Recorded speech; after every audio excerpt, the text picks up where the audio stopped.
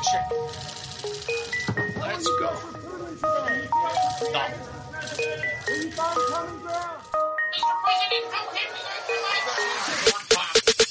This is about why I say what I say, do what I do. I did what I came to do. We'll find out. We'll find out. This is about why I say what I say, do what I do. Expression goes, the proof of the pudding's in the eating. We'll find out. We'll find out. Been a long day for y'all.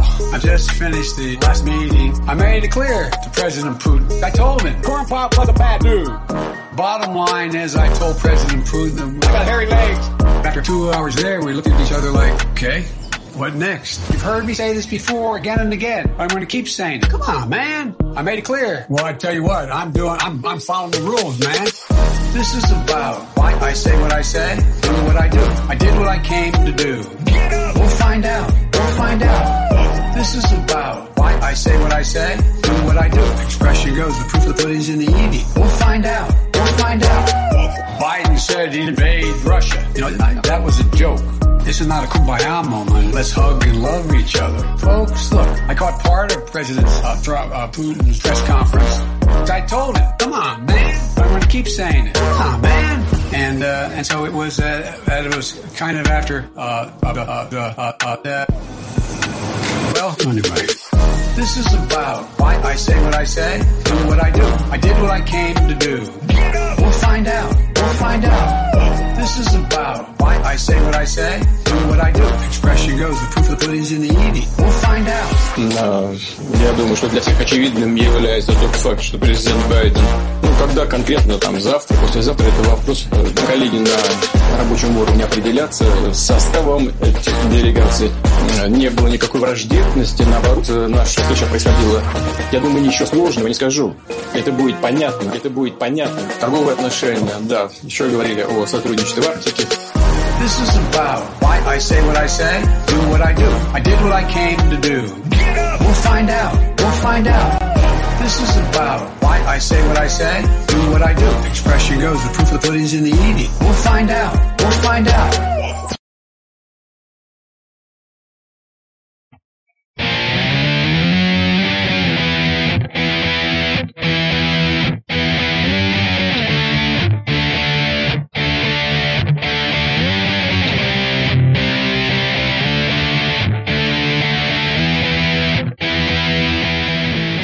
And now, Matt Wright and Spike Cohen. Good morning, good afternoon, or good evening, and welcome to the Vanguard. For Spike Kermensch the Frog, I am Matt Wright, and together we are traversing the muddied waters of freedom. So we're doing just all random stuff now. It's not comic book. It's literally whatever I come up with in the 2.5 minutes before I have to say it. In that very moment. Well, I love it, and is mildly Jew. It's at least Yiddish themed. Folks, thanks so much for tuning into this amazing episode of The Muddy Waters of Freedom. Be sure to share it and like it and subscribe and comment and do all the stuff that makes the algorithm think that you like us, because you do. And be sure, of course, if you're doing it on YouTube, be sure to hit the bell. Hit the bell. Just hit that bell, and that way your phone will explode every single time we go live. The last thing that we want is for you to be missing out on Muddied Waters goodness. Give the gift of Muddied Waters today. Kids love it. Kids love it. First and foremost, allow me to thank the fantastic and wonderful people at siestacava.com for the kava that I'm drinking on today's episode. If you have yet to try the libertarian Kool-Aid, go to siestacava.com for the kava. And allow me to thank Le Bleu. Le Bleu. Delicious French-sounding water that's made in America, so I don't know why they call it Le Bleu. It doesn't come from the place called Le Bleu. It's just full of Anaka. Full of Anaka. Why is it French? We have a really big shoe. Really big show tonight. We have a fantastic big shoe. Big guest coming up. We have 2 whole topics, and we got the Chris Reynolds thing where we talked to you. No? Okay. So, well, 2 whole topics. I wouldn't really give us 2 whole topics. We got a topic and a half. We have no, I mean, we have like 7 whole topics. Oh, okay. We got a lot of stuff happening. We got a lot of stuff. A lot of stuff going on. And all of it is brought to you by... Is brought to you by the Libertarian Party Waffle House Caucus, the second largest caucus in the Libertarian Party. I said that correctly.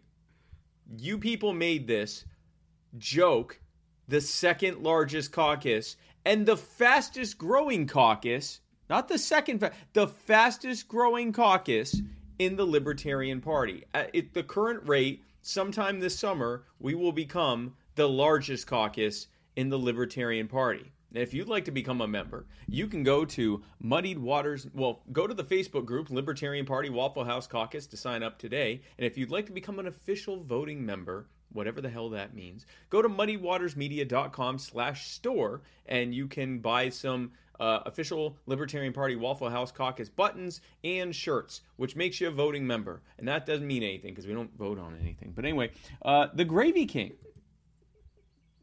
Cumberland Cannabis. If you'd like to buy weed from Tennessee, then you can go to CumberlandCannabisCo.com. It's viable, ethical, and effective weed. Joe Solosky, he's running for governor of Pennsylvania. Joe Solosky is the key to Pennsylvania's success. And if you'd like to see and help him become the first libertarian governor in American human history, go to Joe Solosky, that's JoeSoloski.com. Jack Casey wrote these books. What are they about? I don't know. Neither does Matt. We're never going to read them. Look at them. They look great. You should read them.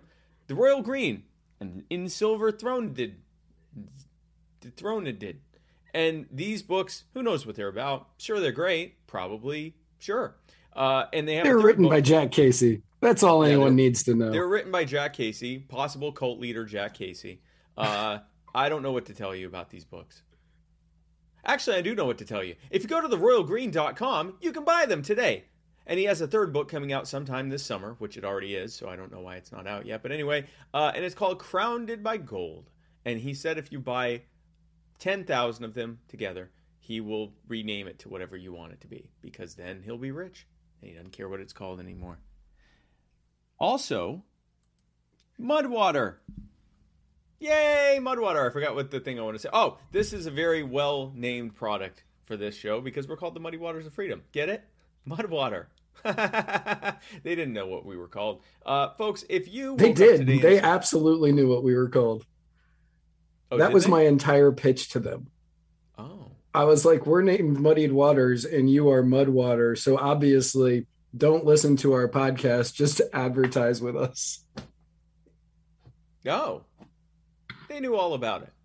Folks, if you woke up today and said, hey, coffee, F you, coffee, I want something else that still doesn't taste that great, but it's neuroprotective. It doesn't have quite as much caffeine, so I won't feel like I want to die partway through lunch. Well, I want something that has masala chai, cacao, mushrooms, turmeric, sea salt, cinnamon, and literally nothing else. Well, folks, I have some fantastic news for you. If you go to muddywatersmedia.com/mud, M-U-D, you can go and buy some of this sweet-ass coffee alternative. And it tastes like cacao, masala chai, and mushrooms, and turmeric, and sea salt, and cinnamon. It tastes like that. Is that good? If you put honey in it, it tastes like that and honey. I have it every day. So here's what I can tell you. I have it every single day. And if I seem wired right now, well, then that's how much you should have. MuddyWatersMedia.com/mud. And we have a special announcement.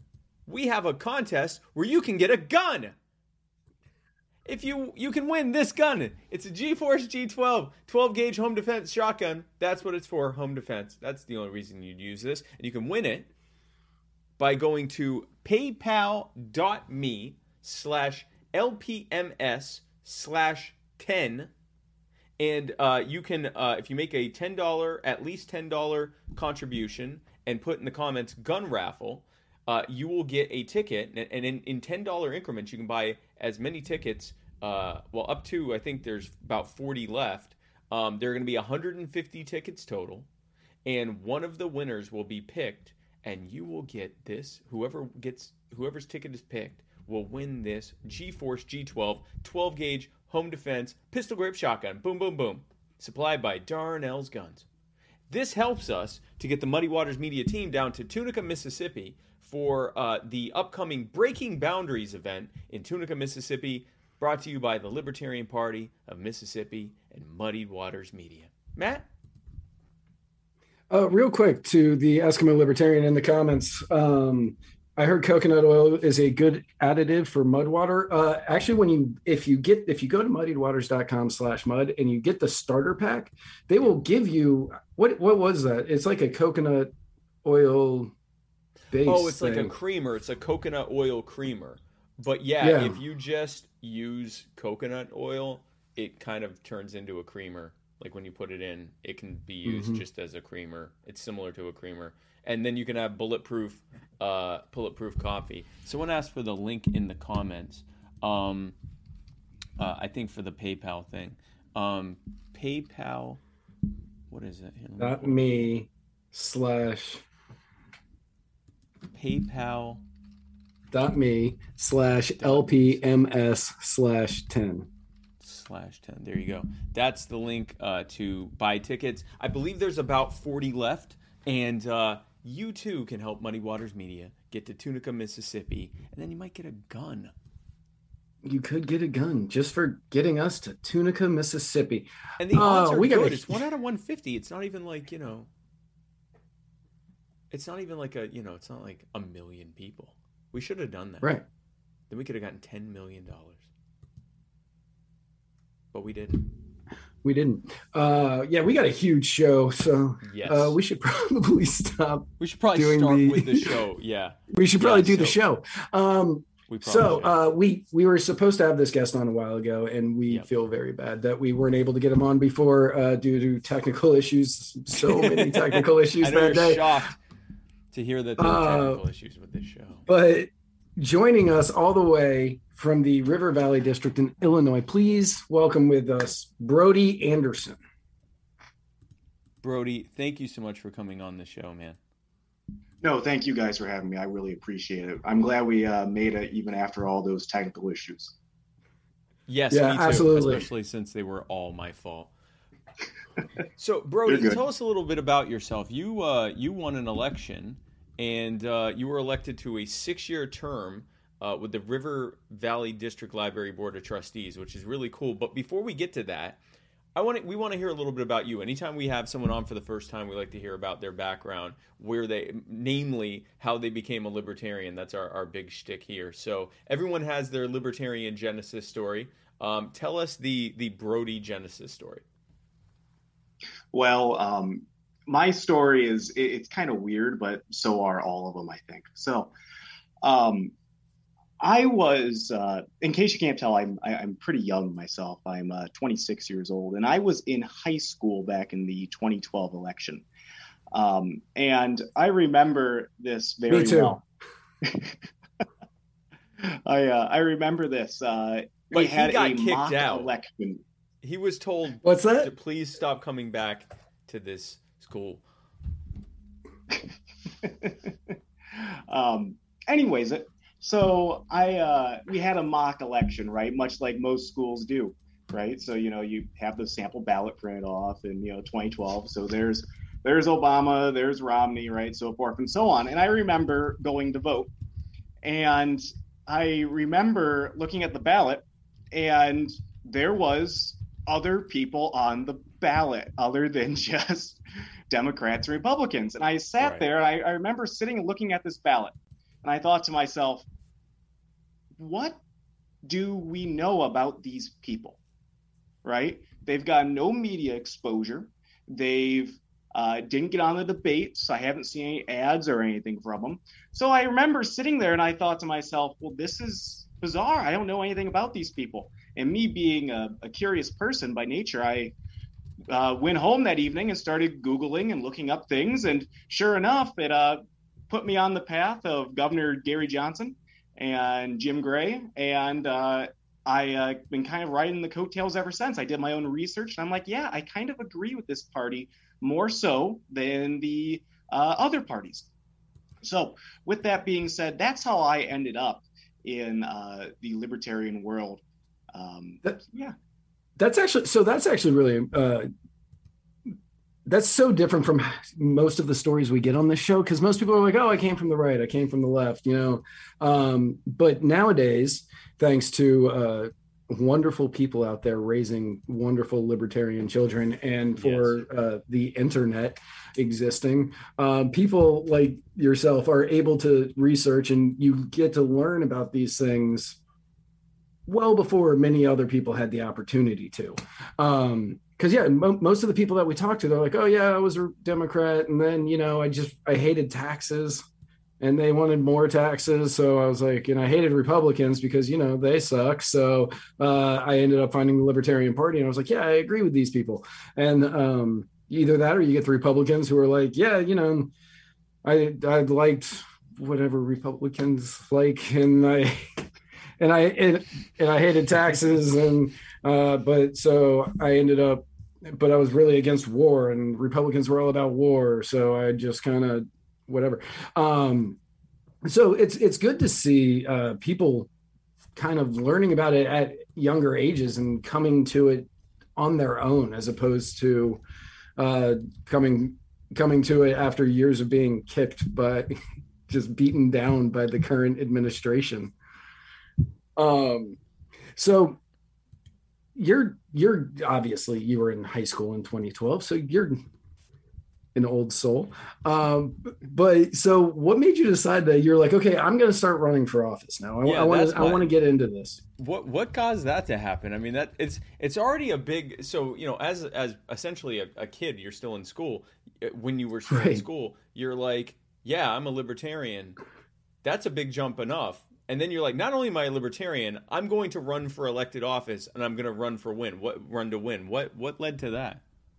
So I think part of my, development towards that was when I was in college, I worked for the college radio station. The station was called WPFS, and I actually had my own show. It was called Wall to Wall Politics.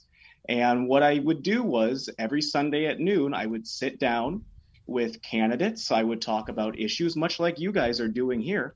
Right. And we'd hash things out. And when I kind of got into that, I got talking to those people. I'm like, yeah, I could see myself running for something one day.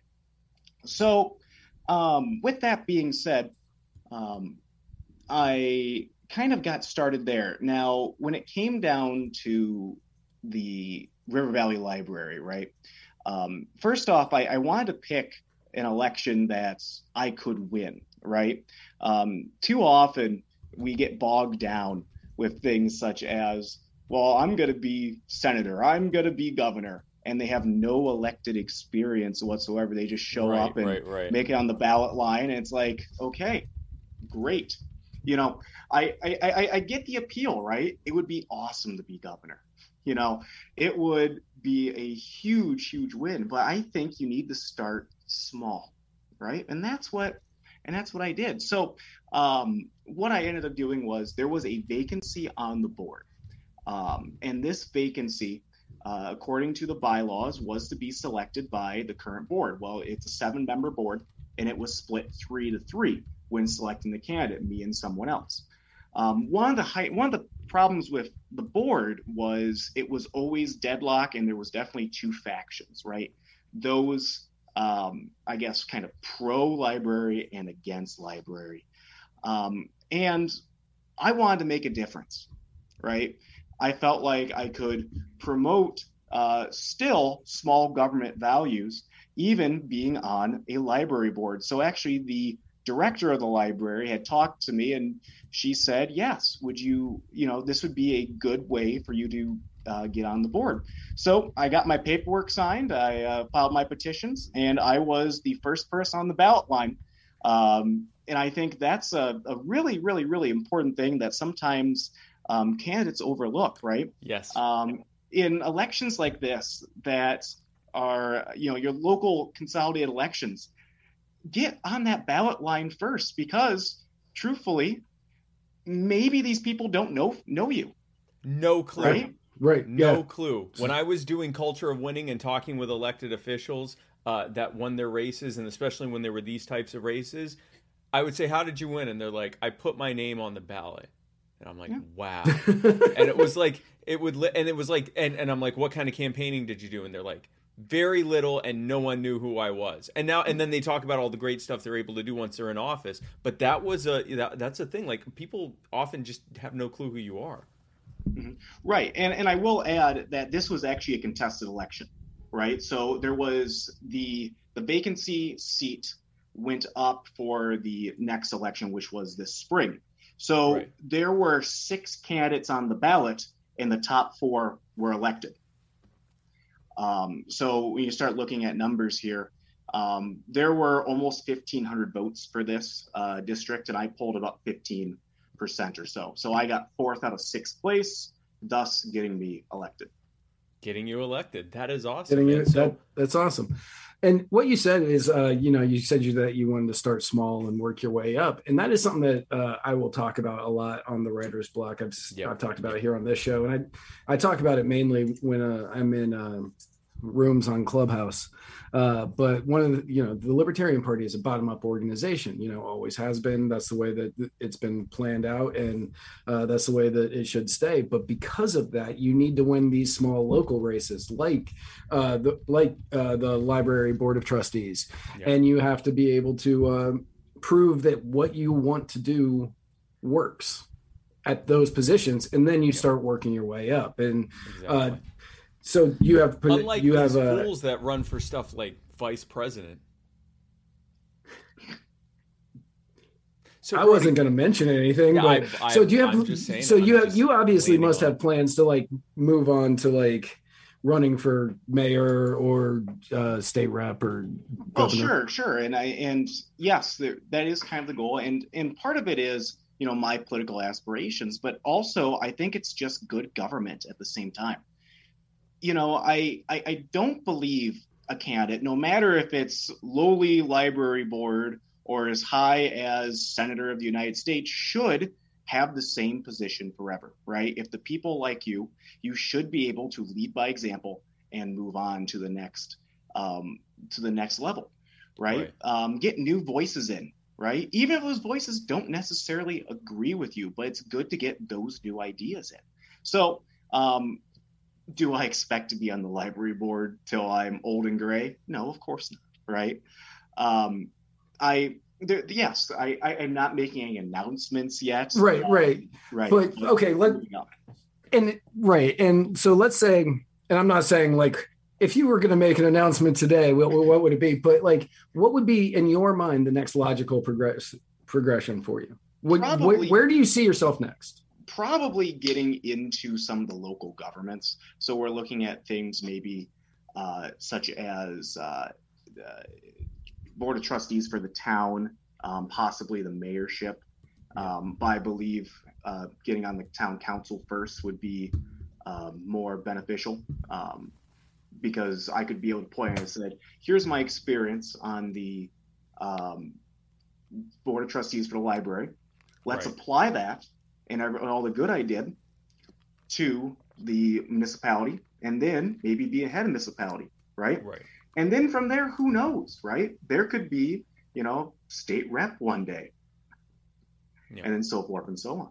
Yeah, and that's absolutely. Yeah, and this is, we wanted to bring this up, and part of why we wanted to bring you on is the Libertarian Party congratulated you among all the other candidates who won when you won your race for library trustee. And rightfully so. Yeah, and rightfully so. Like it is, we are a small party. We're the 3rd largest party, but that makes us considerably smaller than the other 2. And we are showing that we are, building that grassroots level of support and good governance, and working our way up to the bigger races. And there were some, we're gonna pull up just a few of the just more abusive stuff that was out there. People were saying, I want to point out that the bottom left one, I put that in there because I thought that was funny. Yeah, that one wasn't really offensive. Yeah, no, that's actually a good one. But a lot of, just typical stuff. It's a bit sad. This is worthy of posting on a national page. Is this meant to be a joke? Wow, we're really moving up with district library board of trustee winning seats. And here's the thing, and maybe you can speak to this.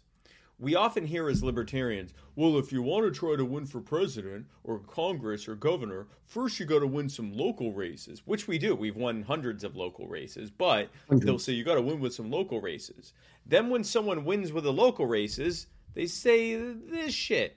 And so do you want to speak a little bit about that? And you already have kind of a little, but do you want to speak a little more about the purpose of running for these types of races and why it's not a good idea to besmirch a 26-year-old who's already won elected office and has a viable strategy for working the way? I'm leading you in your answer, but can you talk about this a little bit?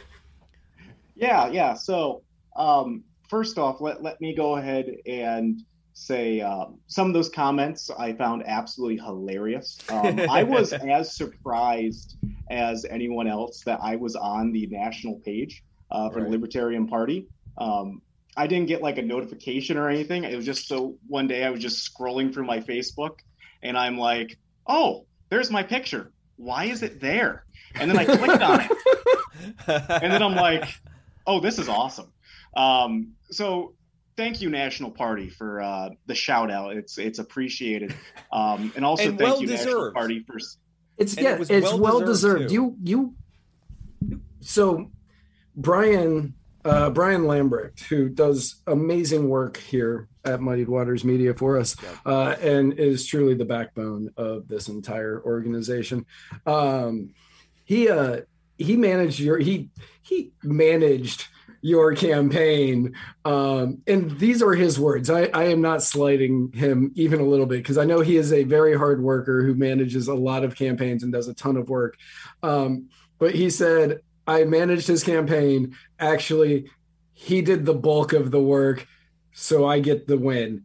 So, like, you fought, like, you ended up managing, essentially, you were one of the main managers. I don't want to take Brian completely out of this, but you were one of the main managers of your campaign. You did the work. You got elected.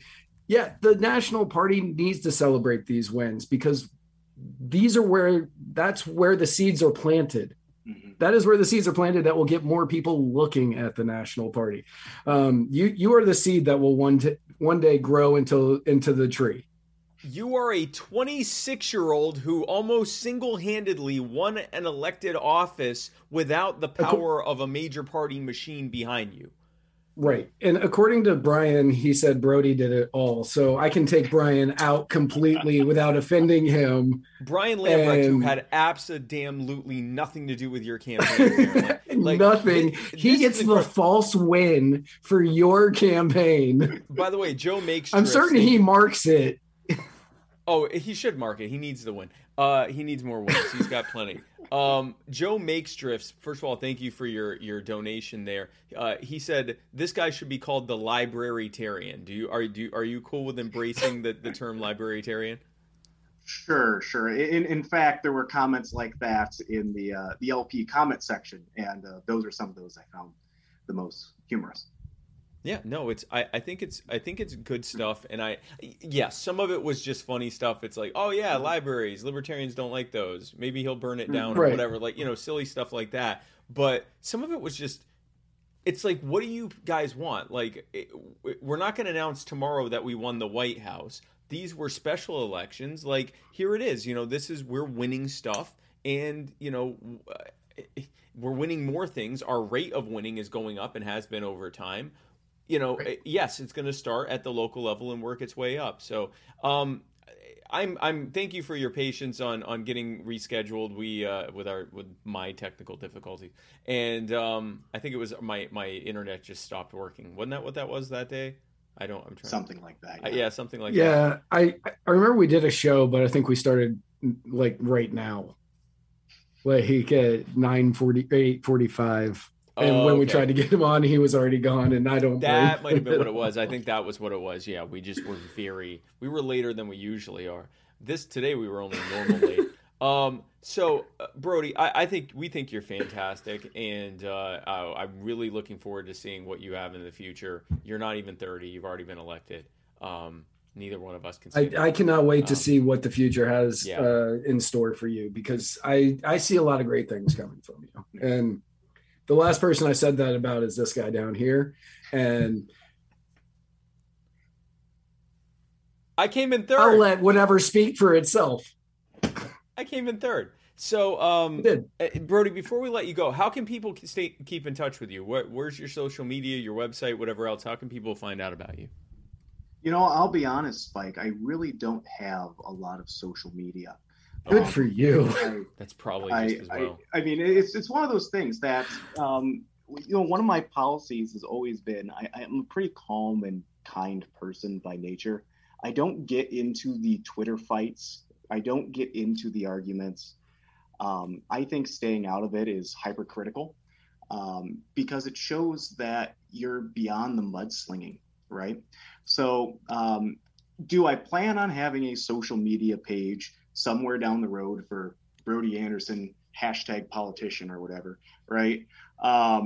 Yeah, probably. But at this point, being a trustee for my local library and my local government, governments are made to be small, localized, right?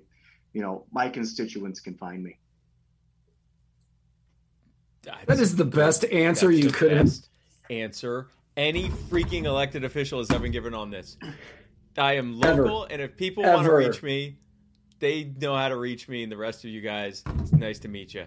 We are having a bunch of people. You may want to at least consider getting on Clubhouse because that's a cool place to talk with people. That is, you just get to talk with people, and it's fun. I enjoy it too much because superfan Sarah Anderegg, my girlfriend, if you don't know, she hates that I spend so much time on Clubhouse. And that's why you like it? No, I like it, and she hates that. Okay. That's why I like it because okay. We'll unpack that later. What's cool about Clubhouse is that because everyone's talking and there's no like messaging or texting or whatever, it's a lot harder for people to be rude and mean and hyperbolic when they're talking. Like that tends to smooth out, not all of it, but most of it. A lot of it, yeah. A good portion of it's gone. Yeah, it's a good way to be able to do that. So, Brody, again, thank you so much for coming on, man. We are really excited to see what you have in store. I look forward to you doing so well that we are in your constituency, and you do have to have a social media for us to be able to contact you. Wonderful, wonderful. Well, I appreciate it, Matt and Spike. Thank you so much for having me on. I know it's really important to get my message out there. And, one last thing before I go. I remember my father once told me as a kid, life is like a bus. People get on and off at any time. And I think the liberty movement's the exact same way. I might not go as far as anarchy or some of the other forms of libertarianism, but we're all pushing the right direction. And I think that message of unity and pushing the right direction is the most important message that we can have, especially with some of the recent fights that have been going on inside the party. Yes. Amen. Amen. Can we get this kid running for governor or something? Brody, we're going to stay in touch with you. You're 26, so eight years. So we're looking at 2028. You can run for president, right? Yes. Yeah. I like how you knew that answer already. You were like, yeah, because I definitely thought about that. Then it's city council, then it's state rep, then it's Congress, then it's president. Right. It's stepping stones, just like everything else. And I think that can happen every in 7 years. Every 2 years he's moving up.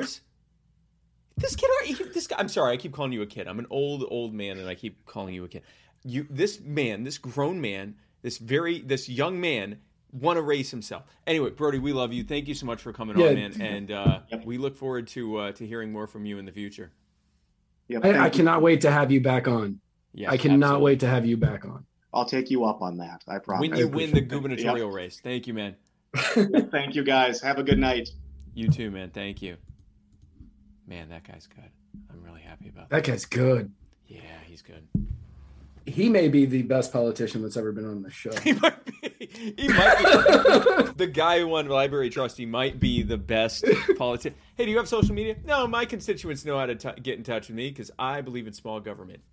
Well, okay then. Let's just stop the show. Man, that is such a good answer. That was good. No, that's good. That's a good answer. It's a good answer. That is a fantastic answer. Holy God.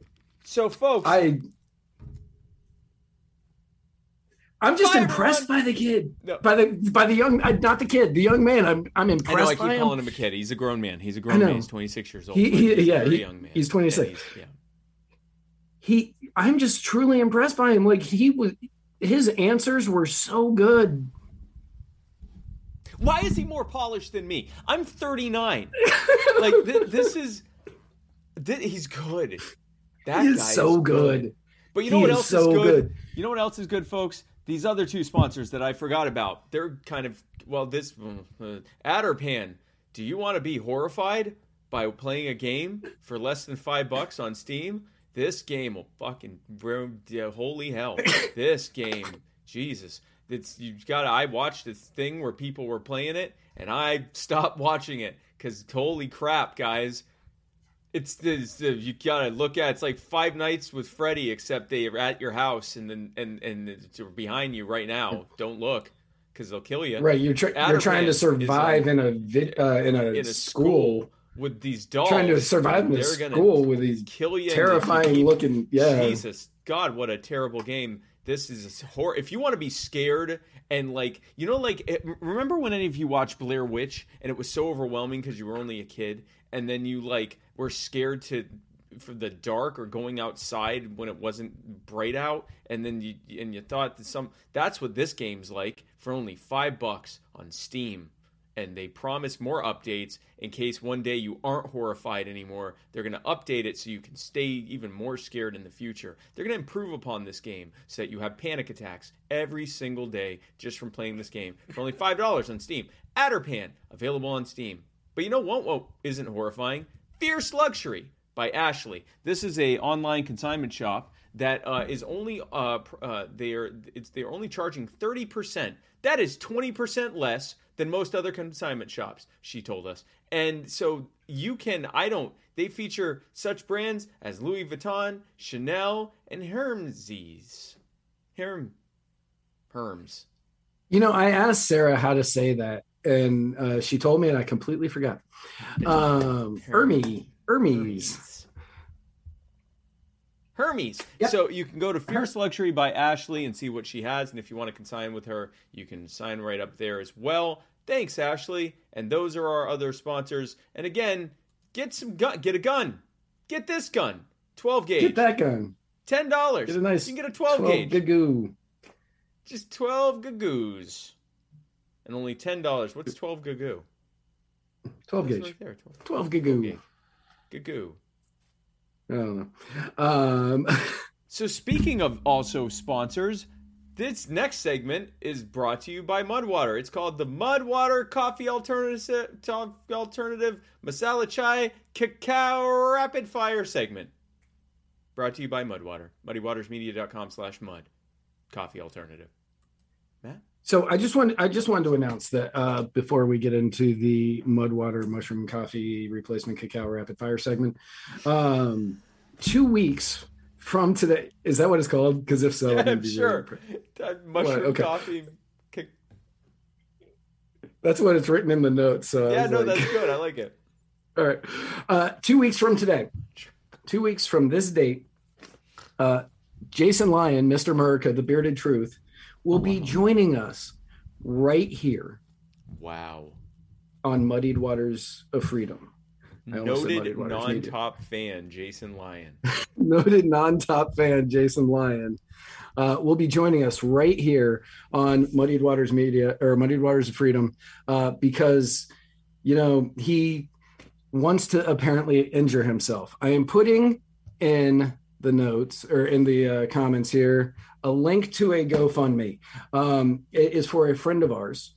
It's for a friend of the show's who is going through, he's been going through a lot, but he's going through a wicked custody battle right now. And we are trying to help him raise some money in order to continue the fight, in order to keep his daughter. And Jason, being a close personal friend of the person who needs it, is doing what any loyal friend would do. And as we raise more money, he will eat hotter and hotter peppers live on the air. Oh, God. Yeah, I know. And depending on how much we raise will depend on how hot of a pepper he will eat. So we should raise a lot of money. And he said he'll put mustard on them too. Habaneros and ghost peppers and stuff like that? Yeah, the Carolina Reapers. Yeah, all of those are on the table. All of those are on the table. So if everybody can go to the link that I just added in the comments, you can help us have Jason eat a lot of hot stuff. You can help a father get his daughter, and you can also that too. That kill too. Jason Lyon. Help a father get his daughter and watch Jason die live on the air. Jason Lyon. I don't know how I feel about that. Can we? Is there a point where he's volunteering? This is his idea. I know. I'm sure that's true. I'm sure that's true. This is why he can't ever be a top fan. This kind of behavior. So, folks, but this kind of behavior is getting him on the air. Well, that's true too. We're rewarding this kind of behavior. So that's 2 weeks from today. Yes, and I'm looking forward to having him on. At first, I just can't wait to have him on. I miss having that guy on. I want him back on his own show every Monday. Is what I want. But I'll settle for him killing himself on our show. Sure. So speaking of settling for people not being... Joe Biden stole a page from our playbook, which may change how we have to push Muddied Waters from now on. The anchor.fm/Muddied Waters. Where is that, actually? Let me pull that up. The way that we usually promote anchor.fm/Muddy Waters at the end of the show. He went and did something that made it really creepy, and I don't really want to do it again. I got them $1.9 trillion relief so far. They're going to be getting checks in the mail that are consequential this week for childcare. This isn't just about whether or not, you can provide water for someone standing in line while they're waiting to vote.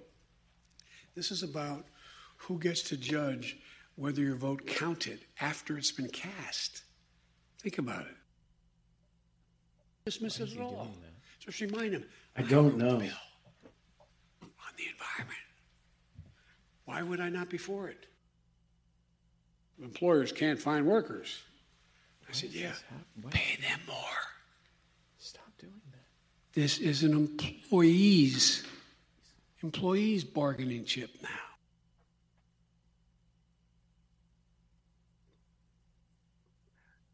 So he's stealing our shtick. Yeah, what is this? He watched an episode and he's like, you know what? I got this great idea. This is what I'm going to do during my next press conference. I'm going to whisper important parts or parts that I deem important. And now it makes me question whether or not our anchor.fm/Muddied Waters bit at the end of every episode for the last year and a half has been awesome or really creepy. I mean, we were being ironic. Kind of. Ish. It's not like we really started enjoying it after a while. Started that way. Well, now I feel weird. Great. Maybe we should shout from now on. Like, go the other way. Just get far away from the mic. Just scream it as loud as we can. That's the new ASMR. Just screaming, shrieking ASMR. So Biden, part of that was referring to his ridiculous spending bill. $1.2 trillion, including $579 billion in new funds over 8 years on ostensibly transportation, waterways, and broadband internet, but it's really just going to go in the pockets of cronies. $312 billion of the new funding is spent on transportation, which means the pockets of cronies. $109 million for bridges and roads, pockets of cronies. $49 billion on public transit, which really that's right directly in the pockets of government. $66 billion on passenger and freight rail because they can't just repeal the Jones Act. That certainly wouldn't work. And then $25 billion on airports. Because you know who's not making money right now? Airlines and airports, Matt. Can't imagine why. Can't think of why they can't make money. Maybe it's because they shut down the economy for the better part of the year and told people to stay at home and not travel or not go anywhere. And you're forcing them to get an untested, unapproved vaccine to that's related. Be able to do that. I don't think that has anything to do with no, that can't. It's greed. It's corporate greed, Matt. That's why we need to give them money. That's true. Yes. Electric vehicle infrastructure will get another $7.5 billion, as will electric buses and public transit, which is really so.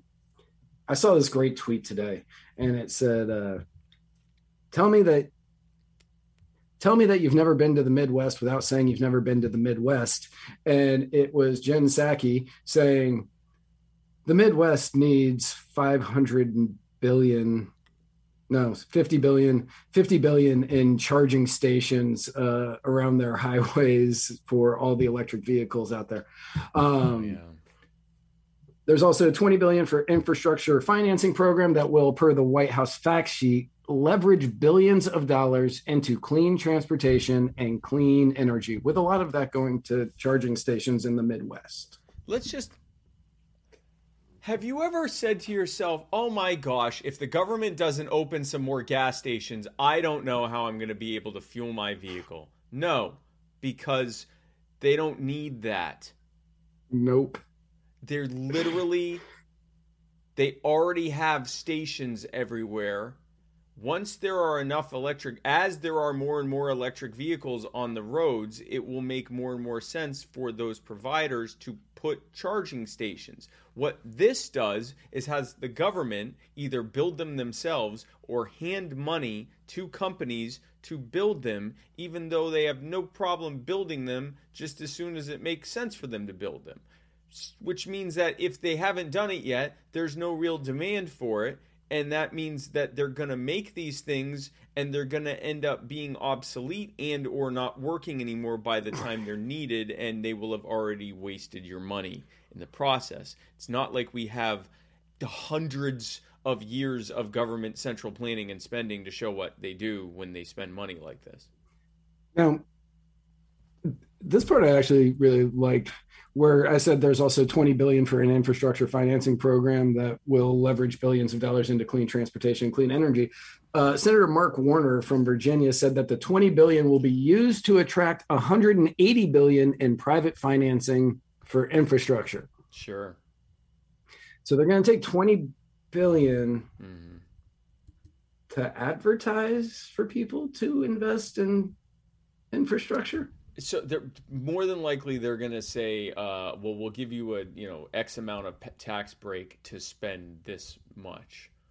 Okay, that also doesn't work. So in Myrtle Beach, where I live, the airport is owned by the I'm trying to remember. It's either owned by the city and it's on county land, or it's owned by the county and it's on city land. Anyway, it's owned by government and on government land. In order to try to attract more airlines to our airport, they introduced these tax breaks, basically, and the tax breaks were basically money they were handing them in order to open their airlines there. I remember you telling me this story when you dropped me off at the airport. Day after it expired, they all announced that they were leaving, and they had already, it was obvious they were leaving because they were already cutting all their flights. They were having like the minimum number of flights to continue getting the money. They were having like a flight a week or whatever the cutoff was, and there was like one person there, and there were these nothing burger flights that they were keeping going just in order to be able to get the money. And then literally the day, it wasn't a week after, it wasn't a few days, it was literally the day after it expired, that morning, they released their thing saying that all of them released their separate things saying that they were leaving. And we went back to having, like, at the time, I think, 2 or 3 airlines. You want to guess how many airlines we have now? 3. They don't work. When the government says, hey, I'll give you money if you spend money, the companies go, all right, what's the absolute minimum I have to do to get this money? Okay, I'll do that. Yay, I got this money. Bye. That's how that works. If they were going to spend the money, it's because there's a market demand for it, which means they're already going to spend the money. I feel like I'm going to do what he's doing. I feel very big Joe Biden energy right now. If they need to have it, they'll already spend the money. Ports and waterways are going to be getting $16 billion more under the plan. Okay, good. There would also be another. Okay, good. That's good. There would also be another $11 billion in spending on safety projects. Perfect. Good. We need more safety. $266 billion will go toward other infrastructure. There we go. Which that's like when you get a job and they say, like, in your duties, they're like other duties to be assigned by manager. Yeah. And like everything falls under that category. Mm-hmm. But that's going to be getting, where is it? 266 billion, 65 billion for broadband, because Comcast, Spectrum, Bray House, Wow, AT&T, Verizon need government money to lay these lines. 55 billion for water infrastructure. Because water, there's no demand for water. And 73 billion for electrical grids. Because no one needs electricity. Literally all of this, we could have saved however many minutes we've spent on this by just saying they're going to rob you and hand it off to underwrite the infrastructure costs for some of the largest companies on this planet, who are already making money hand over fist. Because even with this shutdown economy, you still needed water, you still needed internet, more so than ever before. You still needed electricity, possibly more so than ever before. All these things that they're doing, they're literally, this is all just, this is a new, they used to call it pork spending. Now they call it infrastructure. It's bullshit. All of these companies they're either already going to do this, in which case there's no need to give them money, or they're just going to take this money to do it, and then it's just going to get abandoned because they didn't need it, in which case there's no reason to give them this money. Now, how are we going to pay for this? Well, let's show you. This is how we're going to pay for infrastructure pork spending. So $100 billion net from an IRS enforcement. And audits. So that's what audits. That means more $100 billion worth of audits. So real quick, for anybody who doesn't know about this, this was actually we were going to cover this on a show months ago, but we had to cancel that show for some reason, and then it didn't make it to the next one. Mm-hmm. They are going to start going after Venmo payments, PayPal payments, Cash Apps, whatever, to find out if people are not accepting or not reporting all of their income. So the people who are like babysitting, or mowing lawns and taking Venmo payments, or, musicians who are playing out and they're like, tip me on Venmo, and people do it. They're going to start hitting those people. This money that they're saying that they're going to be getting, this $100 billion, isn't from like the 1% or the 2%. They are going to be going after the lower class with this. The people making the least amount of money. Bill Gates isn't saying hit my Venmo. It's going to be going after, this is a regressive audit enforcement against the lowest earners in this country to hand off nearly $2 trillion in, let's face it, pork spending to the biggest corporations on this planet. And they're selling it as needed infrastructure. $100 billion in public-private partnerships, which that's just corporatism. Yeah, that's corporatism. They've tried to stamp this cute little name on corporatism. Yep. Mussolini's idea for how economies should be run. 80 billion on user interface program integrity. 65 billion on. Is that not unemployment insurance, or is that? Yeah, that's probably unemployment insurance. Okay. I saw so UI and steal $80 billion from unemployment insurance. Yes. Wow. Oh, because they had all the people stealing money from unemployment, so they're going to go after the insurance in order. So it's never going to happen. Okay, so they're never going to get that money. Right. 65 billion Spectrum sales, 60 billion dynamic scoring, 30 billion in toll credits, and 25 billion in 25 billion in recouped unemployment insurance ARP supplements. Oh, dynamic scoring. That means total bullshit. So dynamic scoring is saying, well, it's going to cause this much more economic expansion, and we're going to get that much more tax revenue from it. In other words, we made it up. So 80 billion is never going to happen, because whenever a government says we're going to find and root out waste, fraud, and abuse, which is what program integrity is, that never happens.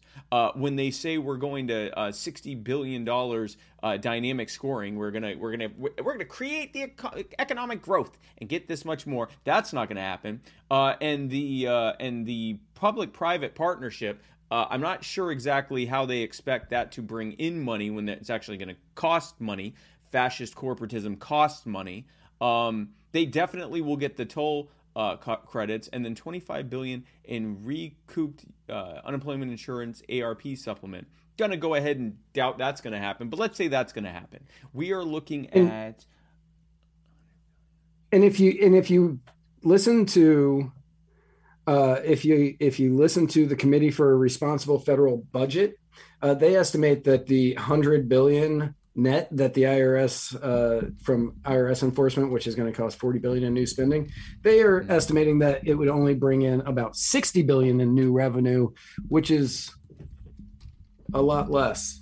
Yeah. Also, let me see here. I'm not sure what are they saying Spectrum, the internet company, sales? I don't know. Like I don't know what that I did, but let's give. I would like to say I did more research. But yeah, no problem. Let's give them the benefit of the doubt and say that that's a real thing that's going to happen. I strongly doubt it is. We already have $240 billion here. That is absolute bullshit and is not going to happen. So based on that, you know where that's going to come from? More of that IRS enforcement and tolls. In other words, if you're poor, screw you, poor people. And middle-class people, you're going to pay the vast majority of the cost of this handoff that they're giving to the wealthiest people in this country. Again.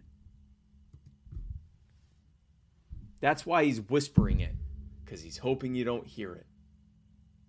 Oh, but that's okay, because he's going to give you some checks if you have kids. You have to pay for that, too, with interest later. And so will those kids, and kids that haven't even been born yet. They're going to have to pay that off with interest as well. But in addition to that, they're going to rob you and give it to the top 0.001%.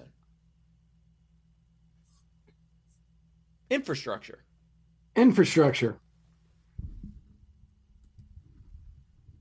So before we get into more about Joe Biden stealing stuff. Yes. Because I had this really worked out, but then I saw this video and I had to share.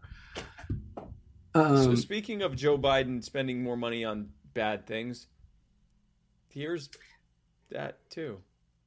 So is the thought there basically that some criminal who has been committing crimes with limited interruption or interference from police for the last couple of weeks or months is going to stop this easy life of crime if they have a summer job?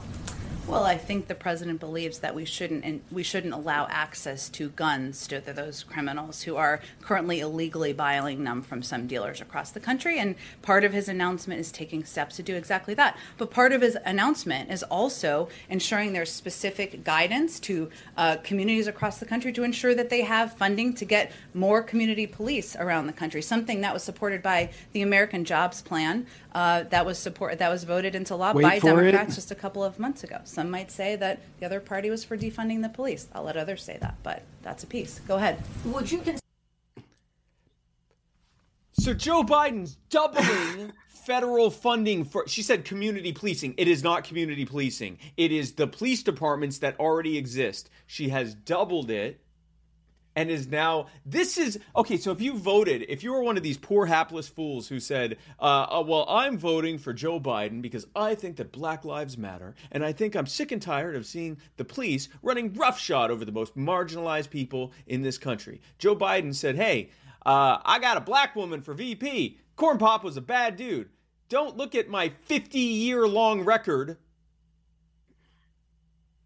And now he's doing what he's always done. He has doubled to more than doubled to $388 billion per year in federal funding with no strings attached to police departments across this country.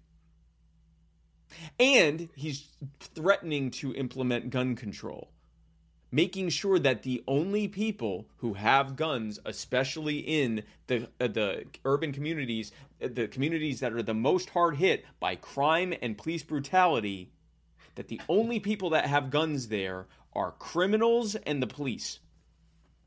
I was going to say, hang on, because we're going to get into that next. So I don't want you to go off on one of your on one of your tyrants and just like blast through, and I'm like, well, we covered half of this. But my favorite part of that was where Jen Psaki, is sitting there and saying, I think that the Republicans are in favor. Some might say that Republicans are in favor of defunding the police. I won't say it. I'll let others say it. Mm-hmm. Jen, let's take a look at some cities. Let's take a look at Portland. Let's take a look at Chicago. Let's take a look at Seattle, where they effectively did that. None of them are run by Republicans. And I'm not defending the Republicans. The Republicans are, voting for more legislation in order to keep, to make crack and coke equivalent in the bad direction. Yeah, by making powder cocaine even higher. Yeah. Right. So I'm not defending Republicans on this even a little bit, but to attempt to pass off that the Republicans are the ones that were pushing for defunding the police and trying to get that little nugget of information into people's ears in order to try to change that narrative a little bit is so beyond the pale when it comes to well thought out and well crafted plans, because Jesus Christ, Kamala Harris was fighting for defund the police. If what that was a gigantic middle finger to everyone who voted for Joe Biden. They sucked it up and they listened to AOC and Bernie Sanders and all their progressive heroes and said, you have to vote for Joe Biden because he's better than Donald Trump. And then Joe Biden doubled funding for the police. Oh, he also has a record number of children in cages. I'm sorry, shelters. Joe Biden's kitty shelters. You got screwed. You got played. Maybe next time you won't do that. If you're not going to vote Libertarian, vote Green. Don't vote, whatever. Stop voting for Blue MAGA, because that's what they are. Yeah. And they're way more brazen with it, too. The way that the Republicans are way more brazen with gun control, because who's going to stop them? They're Republicans. Democrats are way more brazen when it comes to police brutality and the war on drugs and putting people in cages and using them for free prison labor. Look at where most people get arrested and imprisoned. It's in blue cities and blue states because they get away with it way more than the Republicans do. The Republicans talk all that crap about doing stuff, and they certainly aren't helping. But the Democrats get away with way more of it. The same way that Republicans get away with way more gun control, way more funding for abortion, way more all the stuff they say they're against, debt spending and stuff like that. The Democrats, there's no one that can hold a candle to Democrats when it comes to using that. It's fitting that they're blue because they are the main arbiters of the thin blue line. You said doubled. I thought he like more than doubled it. I thought he was like he more than doubled it. He almost it was I think $40 billion away from tripling it. Okay, that's what I was thinking. It was like somewhere around there, but yeah, it went. From and like at those numbers, you can almost say tripling. Like 40 billion almost at that tripling. Number isn't that big of a deal anymore. You can say tripling far easier than you can say the Republicans were for defunding the police, but that was a gigantic FU to most of Joe Biden's voter base, who, by the way, isn't paying attention anymore. They're just so happy Donald Trump's not in office anymore because I can't stand those tweets. Yes. So happy we don't have mean tweets anymore. So speaking of Joe Biden and not mean tweeting, he stole a page right out of Eric Swalwell's book. And many of you may remember Eric Swalwell tweeting that it would be a short war, my friend. The government has nukes, too many of them, but they're legit. I'm sure if we talked, we could find common ground to protect our families and communities, in which a sitting congressman essentially threatened all gun owners with nuclear weapons. With nukes. Nukes. And you, as logical and rational people, probably thought, well, that was really stupid. And I can't believe that somebody in the House of Representatives would say something so dumb. Thankfully, even the moronic president that we had November 16th of 2018, he would never say anything like that dumb, and probably nobody after him. Yeah. The Second Amendment, from the day it was passed, limited the type of people who could own a gun and what type of weapon you could own. You couldn't buy a cannon. Those who say the blood of patriots. I want to play that first part again. Second Amendment, from the day it was passed, limited the type of people who could own a gun. Black people and natives. Yep. That's who he's talking about. As his justification for gun control, he's saying, well, you know, when the country started, we didn't let slaves and natives own guns. Anyway. And what type of weapon you could own. You couldn't buy a cannon. Yeah, you could. You could absolutely. You could absolutely buy a cannon. You could 100% buy a cannon. What is it, the Madison letters? Yep. You could 100% own anything that the government had. You could have cannons, rockets, everything else. You know who couldn't even have a 6-shooter? Black people and natives. Say the blood of patriots, you know, and all the stuff about how we're going to have to. You know the thing. Move against the government. Well, the Tree of Liberty is not water with the blood of patriots. Actually it was. Happened is that there never been, if you want to think you need to have weapons to take on the government, you need F-15s and maybe some nuclear weapons. The point is that there's always been the ability to rationally limit the type of weapon that can be owned and who can own it. Rationally limit.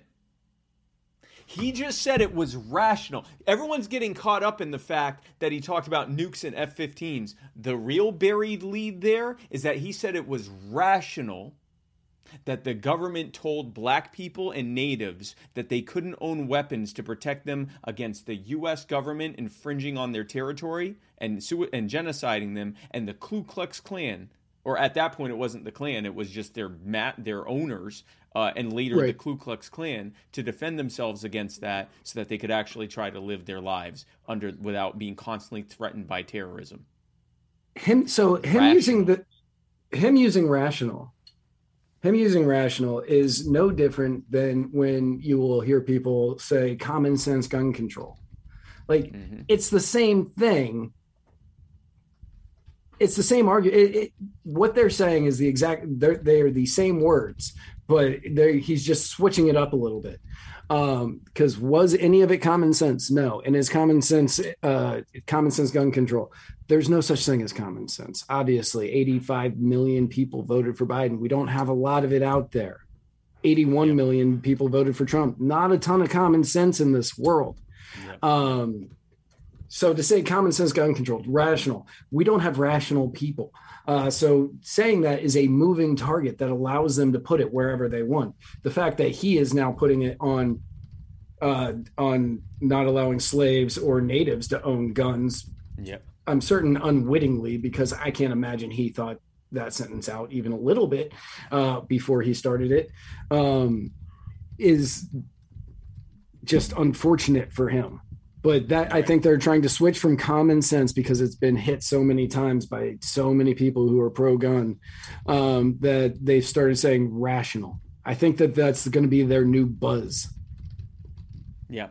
And what I love is that as their example of rational gun control is not letting slaves and freed slaves and native people own guns. That's going to be their talking point is, well, they didn't let the slaves own guns. Yeah, no, that's a perfect example of why we should never be limiting the arms. He also straight up lied. Yeah, you could own a cannon. You could own, not only could you own a cannon, at that point, the absolute pinnacle of military technology was a sailboat, a large sailboat that was armed with multiple cannons. And if you had the money to buy one, you 100% could buy one. In fact, the government would often hire you using letters of marque to take on their enemies. So you could 100% own any type of weapon that existed out there. And yes, the founders, some of the smartest people in this country and on the planet, knew that greater technology would exist in the future, which is why they wrote arms and not guns. They said any kind of weapon, we can't even imagine, whatever, even unimaginable types of weapons in the future. And like Matt said in the Madison letters and in other times, they said the purpose of the Second Amendment was that if the government could have it, you could have it. That there could be a great equalizer. The Second Amendment was supposed to be a great equalizer in which the American people, anyone in America, not just American citizens, literally any person in America, if they wanted to, could own any arm that the government had. That anyone, even if the government didn't have it. In fact, there were times where the people that were fighting against the government had newer stuff than the government had. Which, by the way, thanks to 3D manufacturing, that's about to happen again. That's a whole other subject. Another thing that Biden was railing on throughout that entire thing, I only clipped the nuclear weapon part, was high capacity magazines, which meaning magazines that hold more than 10 rounds, which come standard with many of the most popular handguns and rifles sold in the U.S. He obscured this point by saying there's no possible justification for having 100 rounds in a magazine. That's a big jump from 10 to 100. And I mean, who's to say? Like, maybe you want 100 rounds. I don't care. But it's a huge jump. So he is trying to get rid of magazines getting that hold 12, 15, 20. And which is a regular capacity. That's a regular capacity. A 9mm regular capacity magazine has, now I don't remember. I think 12, 15, something like that. Before you go into extended... Yeah, before you go into extended magazines. So they're now saying you have to have not even standard capacity magazines for many firearms is now going to be considered illegal. Right. And what some people may know, what you may not. I think we reported on this actually when it happened. In New Jersey, they decided to pass a ban on all high-capacity magazines and received a lot of pushback from law enforcement officers because the law included an exemption for any law enforcement officer while actually on duty or traveling to or from an authorized place of duty. It said that they could have rounds that were 15 up to 15 rounds. The police lost their ever-loving mind because they said, what about off-duty police? What about off-duty police? What if they're getting attacked?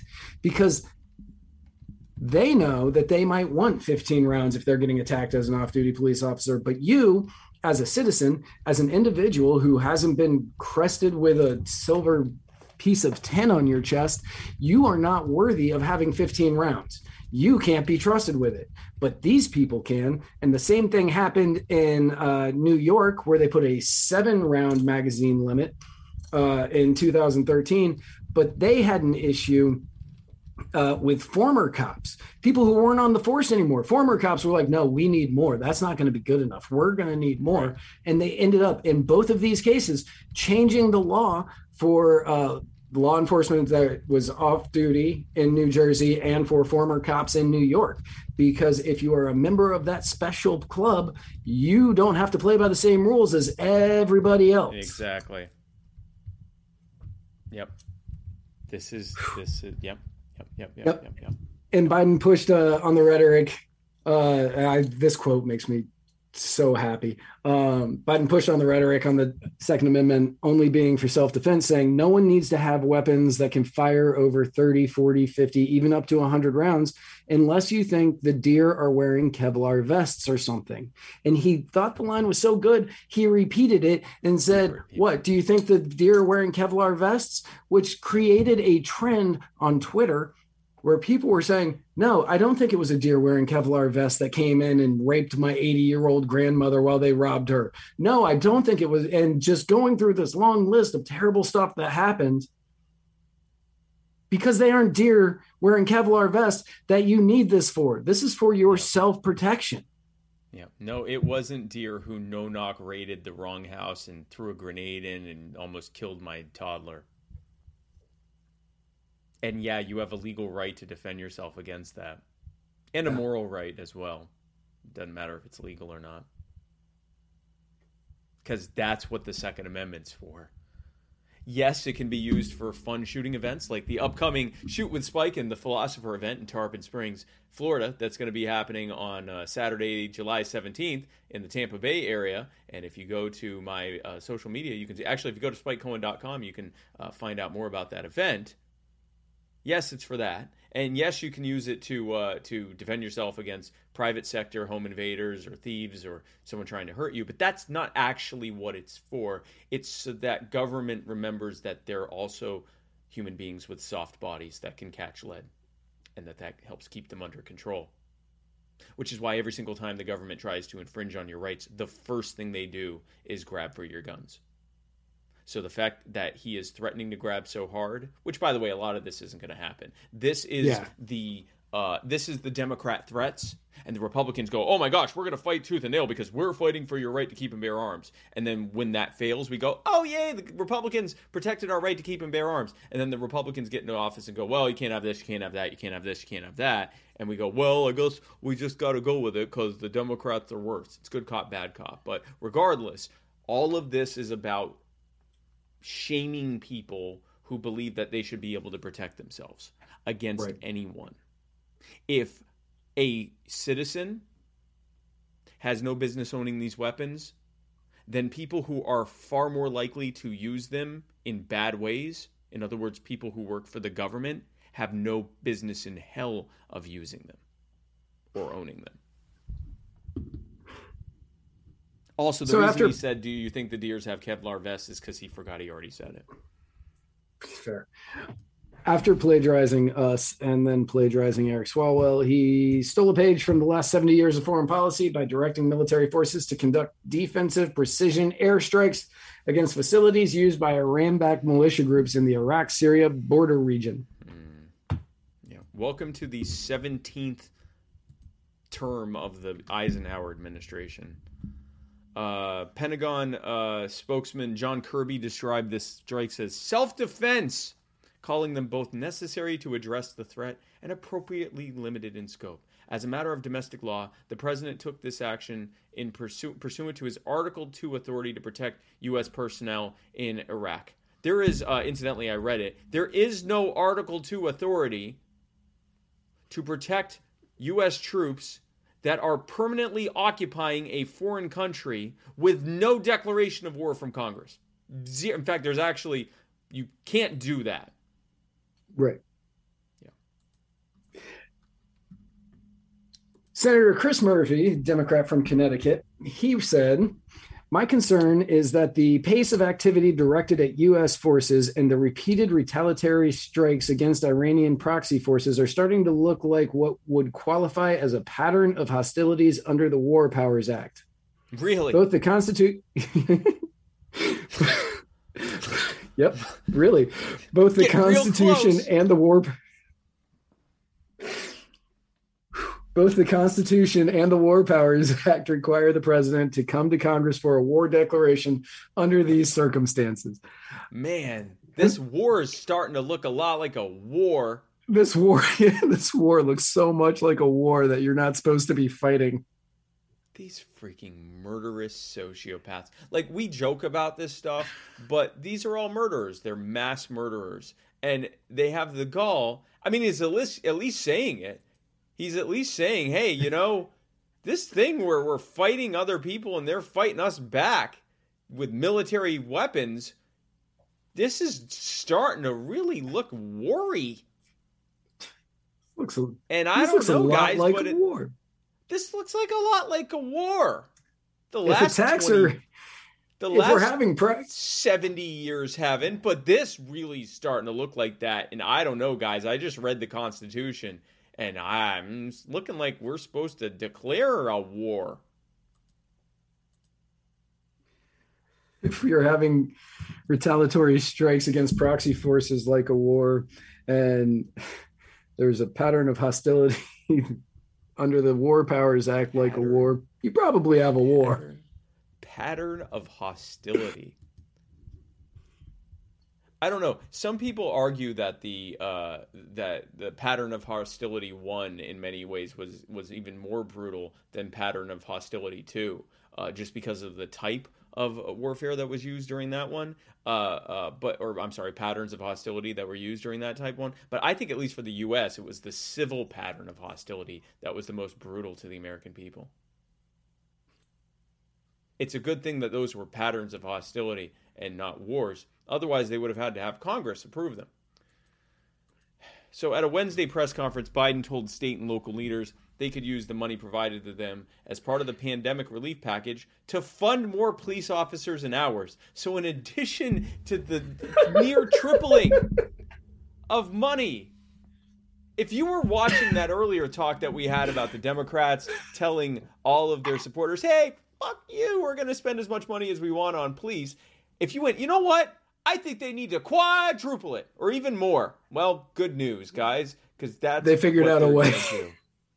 Coronavirus relief money that this schmuck leaned in and said, checks are going out. You're going to get a check. $1.9 trillion. $1.9 trillion. It's going to go to the damn $1.9 trillion. $1.9 trillion that didn't get spent in the States. And they said, yeah, you know what? Go hire more cops and give them more hours because apparently you all fucking need it. And they're going to make sure to rob your Venmo and raise your tolls to pay for it. And of course, those things are regressive taxes. They're the biggest impact on the people who are the poorest. But that's okay, because it's going to fund the brutal police that don't have qualified immunity, that many of you marched in the streets against, and then voted for this schmuck. I got them 1 point.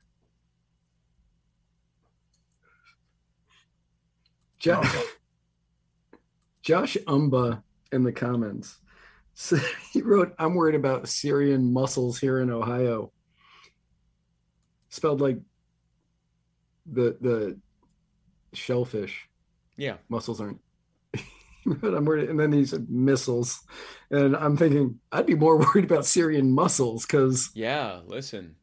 I would not eat Syrian mussels. I wouldn't eat Syrian missiles either, though. So. So Joe Biden had a week, as you can see. Yes, Joe Biden had a great week for him. Not so much literally to everyone else. But we do have some good news. What? Oh, just that entire segment, the not so rapid fire segment that we just did, that got me. That's what you voted for, folks. That's what you voted for. That's what you voted for. Trump. Because we do have some people that watch us that fell into the, I got to vote for Trump to stop Biden, or I got to vote for Biden to stop Trump. I hope you're watching this. He's not Trump. No, he's apparently worse. Now, if it makes you feel any better, if Donald Trump had been reelected, he would have been worse than he was in his first term. He would have been. Yes. And if you hear this and you are reflexively, you fix your mouth to say anything about January 6th or some shit that Trump said or some nonsense that some Republican said, and you're not focusing on the fact that the people you voted for did the exact opposite and accelerated the exact opposite of literally every single reason you voted against Donald Trump, then congratulations. You have fallen for their bullshit good cop, bad cop routine. And by the way, January 6th, the insurrection, the police let them in half the time. They let them walk right by them. So hard. There are videos of Capitol Hill police opening up the gates so they can go in. You got played so hard. I love it. This is like me talking about Titanic. Yes, this is you talking about Titanic. That movie was such bullshit. But now, if what I have said to you hurts you so much that you feel personally injured and you live in Florida, well, you can sue me by going to chrisreynoldslaw.com and hiring personal injury attorney Chris Reynolds, attorney at law, who brings you the personal injury attorney Chris Reynolds, attorney at law anchor call-in moment, where you can go to anchor.fm/muddyWaters and you can leave messages for me and Matt. And I'm going to it right now so I can open up and listen to them. And you can leave messages for me and Matt. And we'll play them right here on the Muddy Waters of Freedom, right here during the personal injury attorney Chris Reynolds, attorney at law anchor call-in moment. And you can also, there's a button right next to it where you can leave, where you can donate to us. And if you donate to us, we will love you.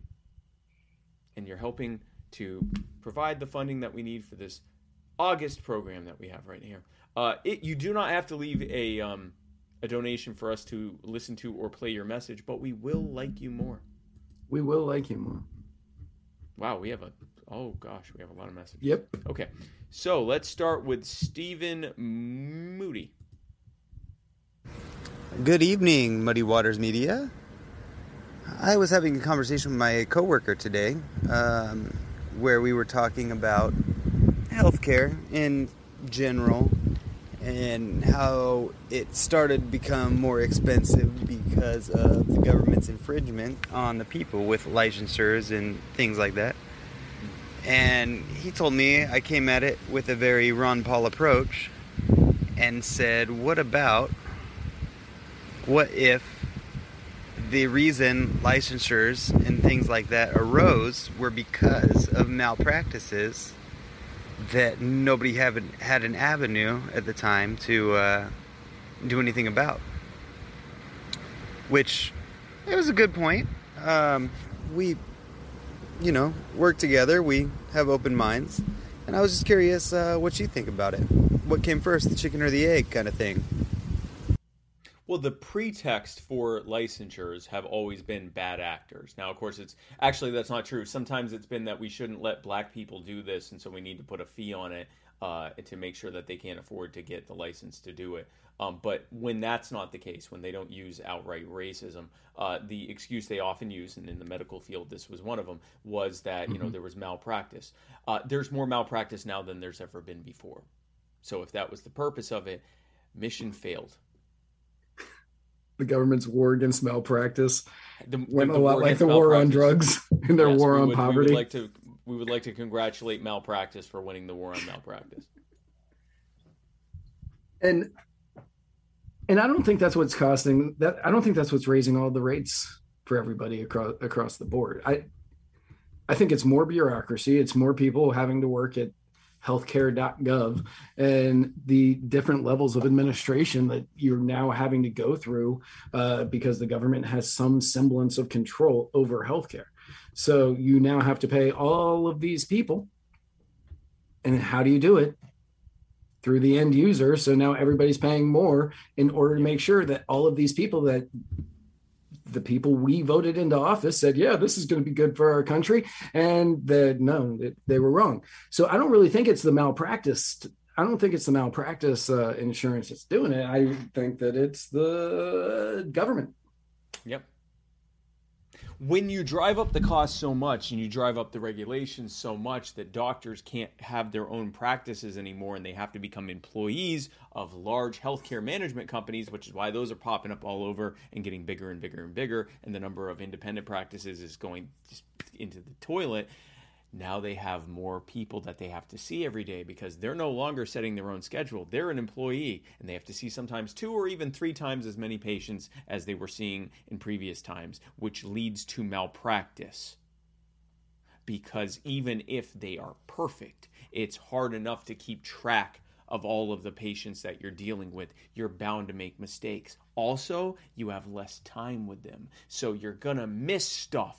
And you're gonna, in the middle of making mistakes and missing stuff, you are bound to have more and more and more malpractice, which leads to higher and higher and higher malpractice insurance rates, which leads to more and more and more doctors dropping out because they can't afford it, which means to higher and higher and higher patient loads for the doctors that are staying in it. The war on malpractice has led to more malpractice. Thank you. Now, real quick, before you play the next one. Sure. That was from Stephen Moody. Yes. That question. For everybody out there, Stephen Moody is one of our, I think he is our newest patron. I think he donates to the show monthly. And I want you to listen to his question. It was clear. It was concise. Yeah. Mm-hmm. It was very well worded. Stephen, everybody out there should be more like Stephen. Donate to the show. Yes. Leave clear, concise messages. Be like Stephen. Be like Stephen. Be like Stephen. Be like Stephen Moody. Stephen. Be like Stephen Moody. Now I'm scared to play this next one. This one's from Michael King. Hey guys, Michael King here. I just wanted to say that not only is it cool that my birthday is mathematically significant to pi, it not only is it cool that I share my birthday with comedic legend Mel Brooks. Yes. But it's also very cool that I share my birthday with the one and only Spike Cohen. Happy birthday, Spike. Well, happy birthday, Michael. Thank you. And not only that, but we also share a birthday with Elon Musk, and our birthday is 69 days after 420. Nice. I had to look that up when I saw that. Yeah, no, I was like, true. No way. Oh, it is. Yeah. And someone wrote, not on leap years, and because they don't understand how leap years work. No, doesn't affect it. Still 69 days after 420. Because April's after February. Doesn't matter. But also, we share our. So the June 28th, 1969, nice, was the Stonewall riot. And June 28th, 1910, 11, 9, 09, 08. In the early 1900s was when Archduke Franz Ferdinand was assassinated, triggering World War I, and eventually World War II, and eventually the Cold War, and then eventually the war in the Middle East. That part's not the best, but the rest of it's pretty cool. Also, it's also Pi Day times 2. What's that? Pi Day times 2. Oh, that's what he threw me for a loop there. Famous birthdays. There are other people too who have famous birthdays. Elon Musk, Markiplier, John Cusack. John Cusack? Yeah, John Cusack. Kathy Bates, Mel Brooks, Hai Ji-won. Yes. Yes, Hai Ji-won. Rob Dyrdek. Oh, wow, really? Rob Dyrdek? One of the guys from BTS. Tichina Arnold, I think she's funny. A bunch of Asian people. Man, that's a good... John Elway. Yeah, I knew it was John Elway was. Then a bunch of more Asians. Happy birthday, Michael. From me and the Muddy Waters crew. All right, let's go to this next one, which is from Tom Arnold. I just wanted to say that I appreciate all the hard work that Matt Wright does to make this show so successful. You know, Matt Wright's partner seems to be gallivanting all over the country, doing this and doing that. Gallivanting. And yet, Matt Wright is the one staying at home, doing all the drudge work to make the effort to make the shows be the success that it is. I just wanted to say how much I appreciate Matt Wright for all his endeavors. Thank you, and have a good evening. Thank you, Tom, for recognizing all of the hard work that I put into this show week after week. And I appreciate you in so many ways. You are a fantastic just like if somebody was the intrinsic messenger of liberty, Tom. Yep. It would be you. And I appreciate you giving me the shout out that I definitely deserve. I see Tom Arnold as the poet laureate of the liberty movement. First of all, Tom, you are unironically correct. Matt does most of the heavy lifting in Muddy Waters easily. And second of all, gallivanting is an interesting way to describe what I do. Gallivanting. Gallivanting. Just on a little going to parties with your lovely wife. I mean, that is true. Hanging out and shaking hands with people, kissing babies, while I'm stuck here picking up the slack.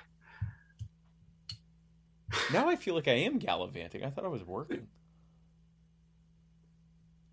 I mean, I do that, but I also do some worky stuff too. We have another one from Tom Arnold, which I assume will be equally verbally abusive to me.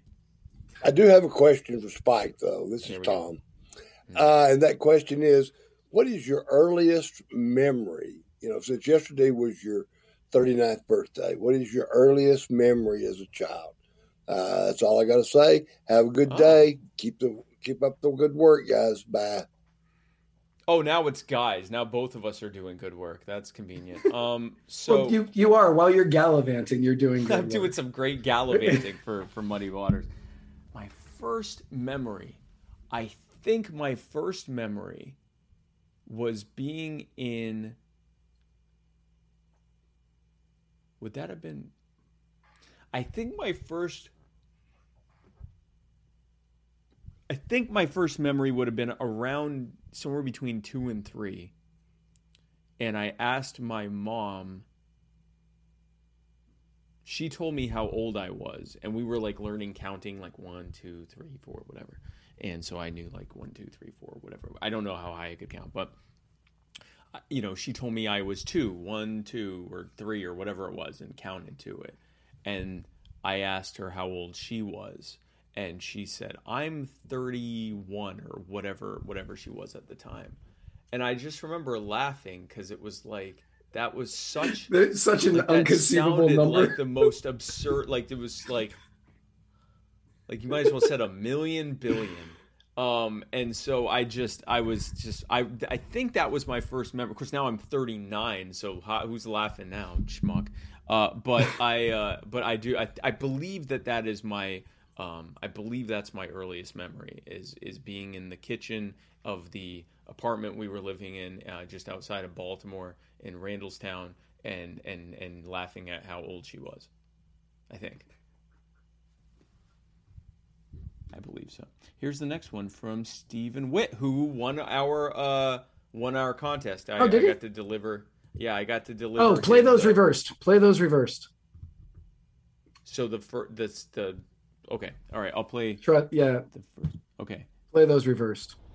According to what he told me on. This is Steve Witt calling in on the Chris Reynolds attorney at law anchor call-in moment. And just to go back on what I was saying, I want to know your feelings on the Environmental Protection Agency regulating what... No. All right, here we're going to go with the first one first. Hello, Guy on Left and Spike Cohen. This is my first time calling in on the anchor call-in moment.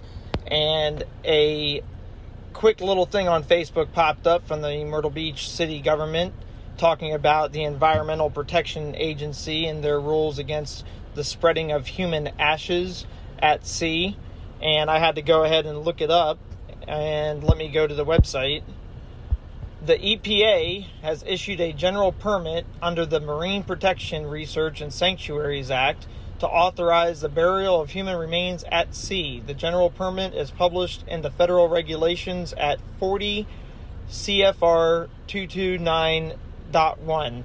And basically, you are not allowed to spread your loved one's remains at the shoreline. You must be forced to go 3 miles out at sea. And then, so this is the continuation. This is attorney at law, Anchor Colin moment. And just to go back on what I was saying, I want to know your feelings on the Environmental Protection Agency regulating what people can and cannot do with their loved ones' ashes in terms of spreading it in the ocean. The law currently states that they must go 3 miles out from the shoreline, and I want to know your feelings on that. Thank you. Did he say 3 or 30? 3. Okay, so I understand what parts per million in the ocean is like. I get it. Like and I guess their theory is that if it gets 3 miles out by the time, your ashes are nothing compared to everything else that's like ocean. What percentage of people? Legitimately, I don't know these. And I'm not trying to downplay any of it. But what percentage of people are getting cremated versus buried or anything else? I don't know. Let me see. Because that's a good question. And then what percentage of those people are saying, I want them spread at the ocean? Like, I imagine that the percentage of people saying I want them spread at the ocean is probably a good number. 20 to 30% would be my guess. So it's roughly half. The data is not super solid. It has been going up quite some time, but it's around half that get cremated now. So it's now it's just over half. It's now the most popular way, replacing burials as being the most popular way of getting buried. The percentage of those people who are having all of their remains put out to sea. First of all, if every single person who died had their remains put out to sea, you're still not going to even notice it in the water. Like, it's nothing. That's like saying you can't flick your cigarette butt in the. You could smoking a pack of cigarettes. It's what a stupid. Like, your ashes are nothing. Like, it fits in a little. Those urns, only a little bit of it's fits in a bag like this big. Eric B. I'm not going to try your last name, Eric. I apologize. Eric B. says, my question is, how would they know what the ashes are from? Right. Like, now, granted, if you have an urn that says here, here lie the ashes, or here sit the, I don't know what you say on an urn. Here are the ashes of John Doe who died last week. Like, they're going to be able to say, no, those are definitely John Doe's ashes who died last week. But outside of that, would they know? They're not going to know. Putting aside, so this is about as unenforceable as it gets. Like, a federal agent is going to catch someone spreading their loved one's ashes at sea, and is A, going to give a crap, and B, going to do anything about it. Like, this is so stupid. 3 miles. And what's the difference? Like, once it's in there, it's in there. It's just, yes, exactly. 3 miles. The water that's 3 miles out comes back to shore. First of all, have you ever been to the beach? It's windy. Do you know how little the bigger concern is when you spread it out, it blows in your face and everyone else that's on the beach. It's, how little of that's even getting into the ocean to begin with.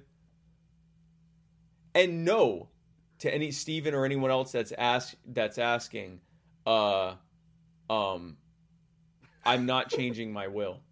I am still going to go out into a Jewish canoe filled with equally Jewish kindling and fireworks, and people are my closest heirs and assigns are going to take turns flinging flaming stones at it, like David and Goliath, except they're on fire. And I don't know if that's possible, but they're going to do that. And then whoever successfully sets me aflame is going to get all my stuff. And if no one is able to set me aflame, then all my stuff, all my belongings will be put into another Jewish boat and set on fire, because something has to burn to atone for my death. That's not going to change because of this big government nonsense. Caitlin Cloven, she now wants her ashes to be spread at the next Myrtle Beach City Council meeting just to stick it to the man. And I like this idea. If they stop, so I'm going to add that to my will. If they stop me from going on the boat for that thing, then I want to be cremated and I want my ashes to be spread at the Myrtle Beach City Council, even if I don't live there anymore. Wouldn't you want to do it wherever they ruled that you couldn't do the boat thing? Myrtle Beach City Council. Fair. Justico Mitchell, who you should also be like Justico Mitchell for the same reasons, because he gives us money. He said, I wouldn't want my ashes at the beach. That's where car batteries go. That's also true. Listen, I'm not saying you should get me fired from work, but I'm not saying that's where you should do it. And you're right. That is the cheap and legal thrill, is to throw your car batteries directly into the ocean. And as aquaculture expert Matt Wright can tell you, that's how you create coral reefs. So... Right, that is not how you create coral reefs. It's kind of how. It's similar. Here's one from Matt Hicks. Why, hello there, Seth. This is Matt Hicks calling in on the Chris Reynolds attorney at law anchor call-in moment. Often Supreme Court is lost in the flurry of prominent cases that are occurring, and I just went to the Penfield Pipeline Company versus Ian that was just published today. Supreme Court gave of eminent domain to private company. Yeah. So now a private company who has a certificate from the federal government can take it. Hashtag lazy. So I don't know what happened there, but it sounds like eminent domain for private companies. Right. Pipeline, I could not hear which one. Won a Supreme Court case that they awarded eminent domain to the private company because the pipeline would be used for the good of the people. I think that's what he was saying there. Sure. Penfield Pipeline. Thank you, Matt Hicks. Penfield Pipeline versus New Jersey is the name of the case. Well, I mean, listen, it's certainly, I mean, after keto, where the government said that you can take land from someone and give them next to nothing for it and give it to a company who builds a freaking mini mall. Nothing surprises me anymore. Literally the government has been told by all governments have been told at the federal level that you can. And when I say that, I mean, the federal government has told all governments, city all the way up to federal, that they can just take your stuff and give it to a private company to make money off of it. They'll pay you.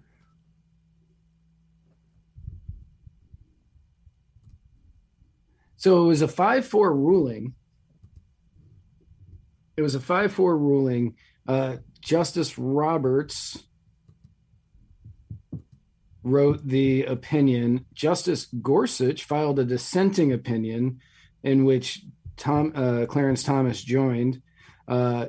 Amy Coney Barrett filed a dissenting opinion, which Kagan, Thomas, and Gorsuch joined. So the ones who voted against it were Barrett, Thomas, Kagan, and Gorsuch. And so you can do the math on who voted for it. But yeah. Now Matt Hicks is saying private companies can now exercise eminent domain. Right. Which is, I guess directly.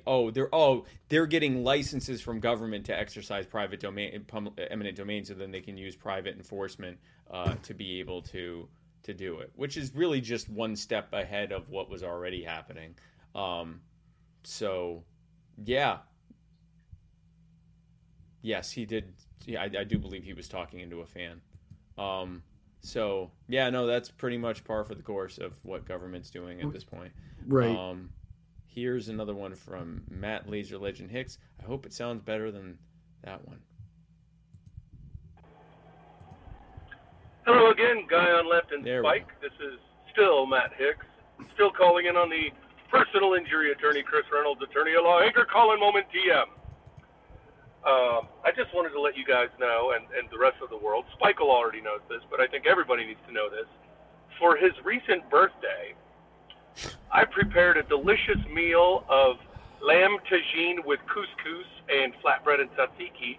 And for dessert, I made some macarons with coffee in the cookie part, a little bit of coffee extract in the cookie part, and Bailey's buttercream for the filling.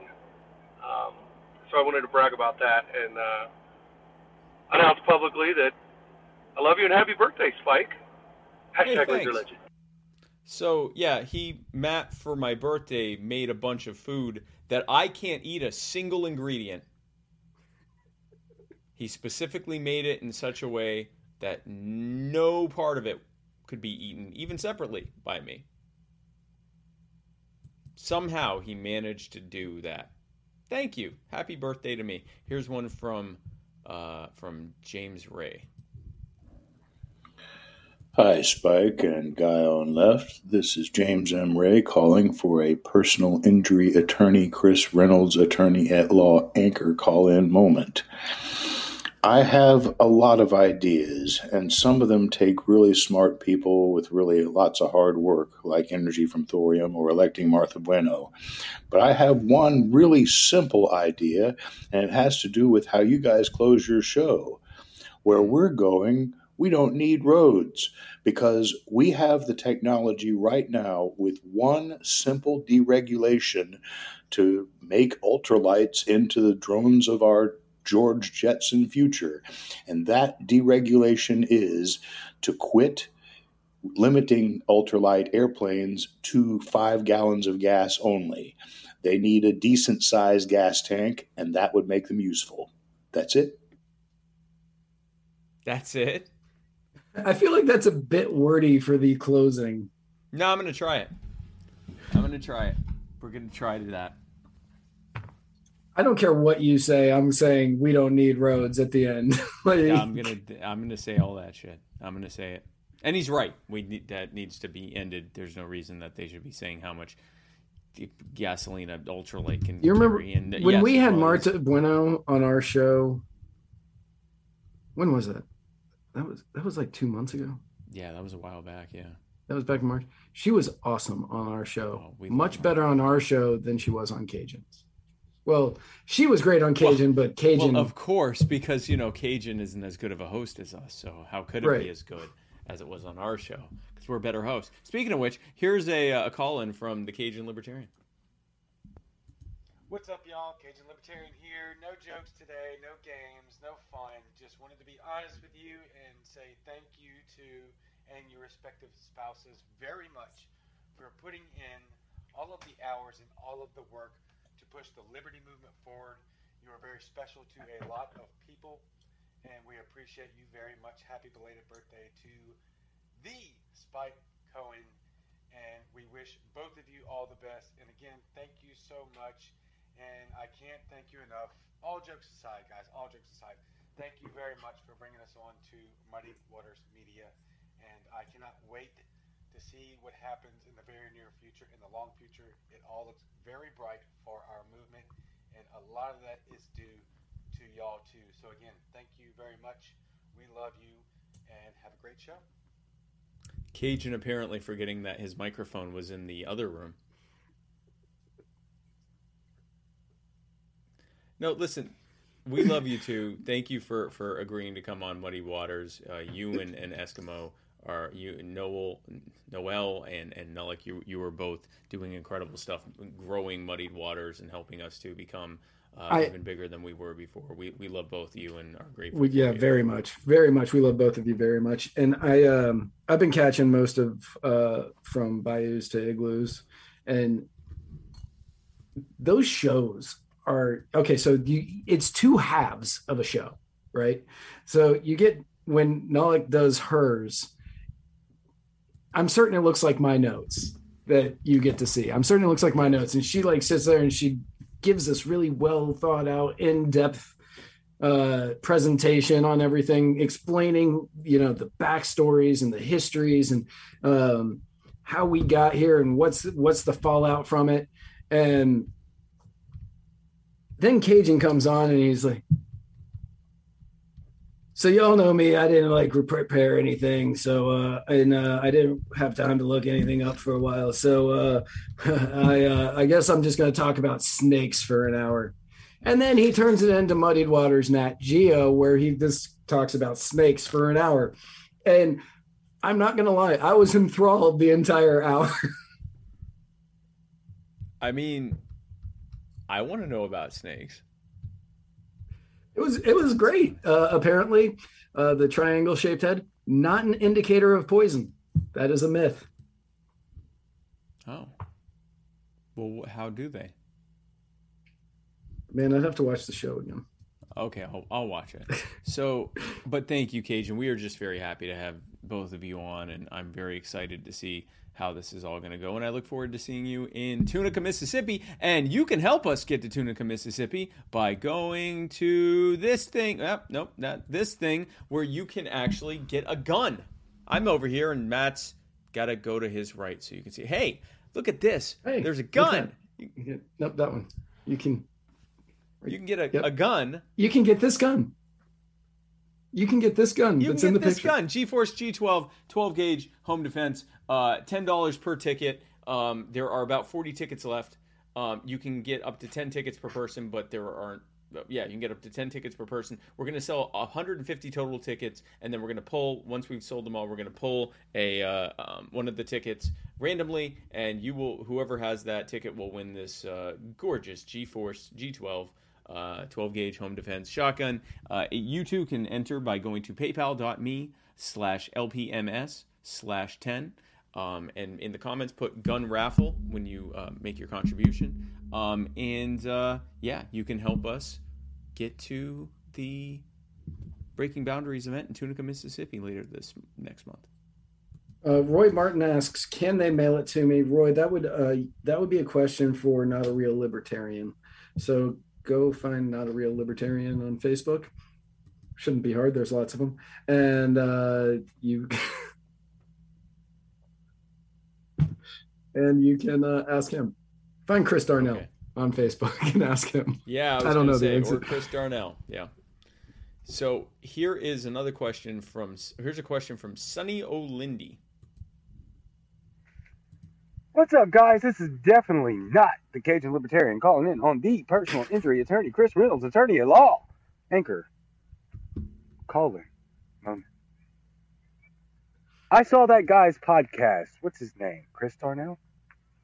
Something about being not a real libertarian. And that is a very accurate title, for he is not a real libertarian.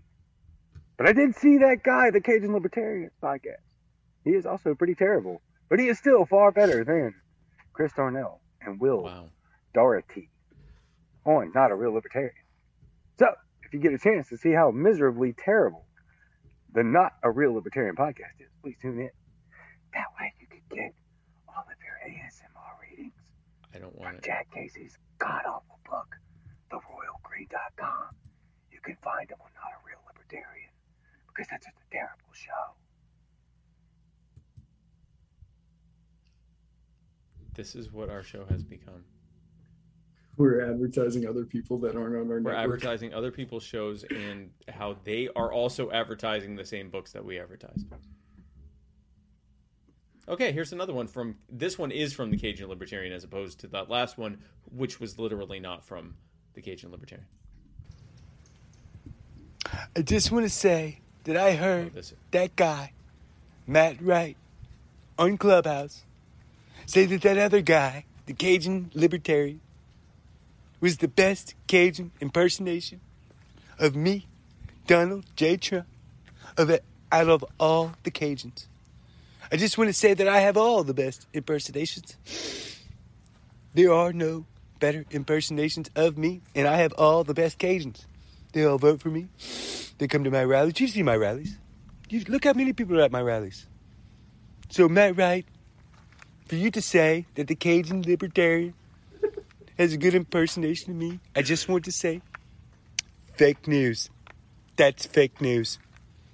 There is nobody better than me, especially not this guy, Cajun Libertarian, that is better at being me than me.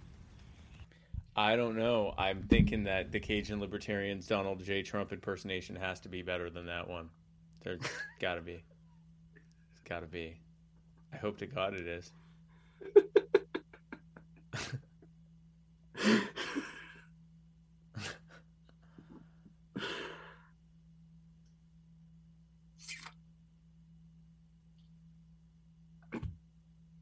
So we got one more left.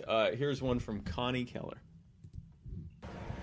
Oh, thank God. This is Connie Keller, and I'm calling in for my first Chris Reynolds personal injury attorney anchor call-in moment, TM. I'm just going to use this space to thank you all. Every Tuesday night's the best day of the week. It's date night for Jimmy and I, and I just wanted to thank you all for all you do. Thank you. Well, thank you, Connie and Jimmy. We love you both, and I look Very forward to much, seeing yeah. you in August. Yeah, for anybody who doesn't know, Connie and Jimmy they're wonderful people. They've been fans of the show for a while. Yeah. Yeah, years, yeah. And they have been massive supporters of ours, and even during like the really difficult times in the show, they were there like cheering us on and pushing us. And they are just excellent people, and they are always there for a very kind and generous ear, and will talk to you about pretty much anything that you want to talk to them about. But they are just great people who deserve tons of praise. If you are on Clubhouse, I'm certain you have met them already in one way or another, but they are wonderful people. If you haven't found them on Clubhouse or on their respective social media sites, go out and find them. They are great people. Yeah, no, Connie and Jimmy are amazing people. Thank you guys so much. And thank you, all of you, for contributing to another great segment of the Personal Injury Attorney, Chris Reynolds, Attorney at Law, Anchor Call-In Moment. Now, folks, we're going to end this segment talking about someone who... so we're going to start this segment. This segment is brought to you by Jonathan Reels. Jonathan Reels isn't a real person.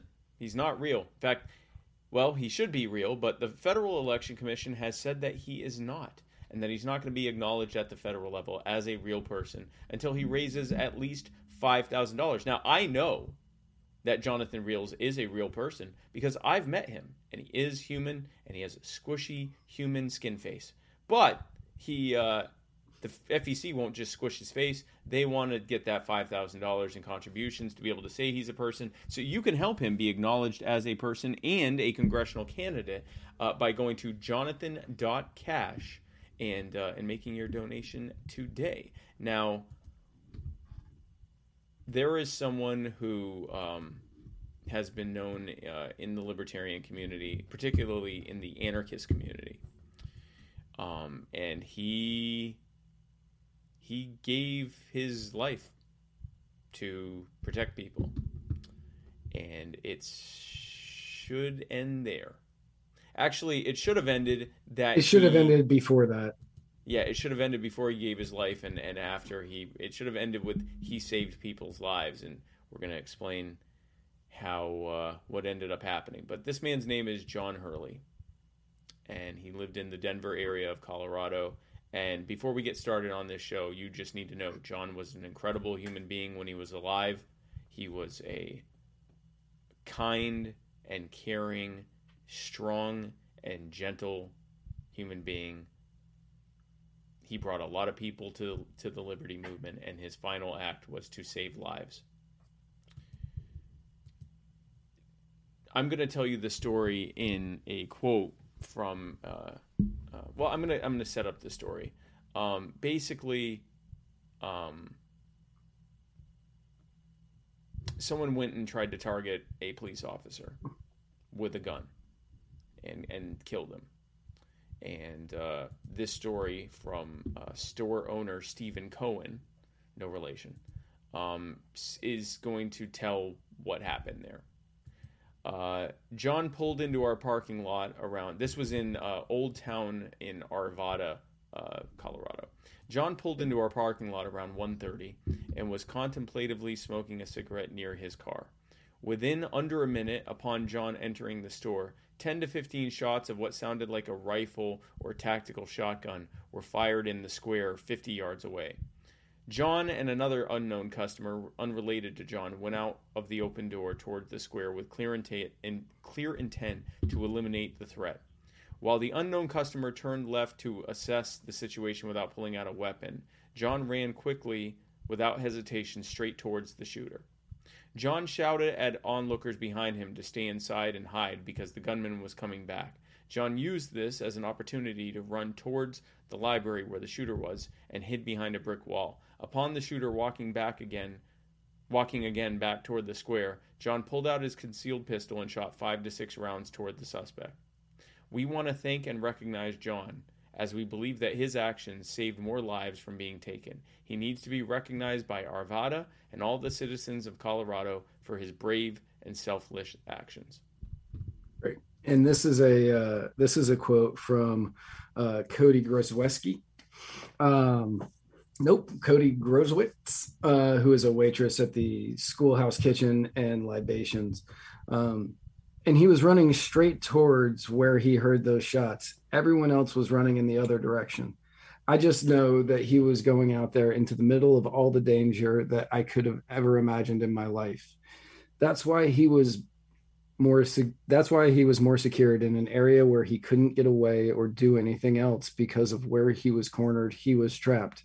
There was no other police officers around at the time. There was no one else there to prevent this from happening. And this man ran. Yep. I wanted to do this because I wanted people to know what he did, especially his sister or any one of his family members, that it was the bravest, most selfless thing that I have ever witnessed in my life. Yep.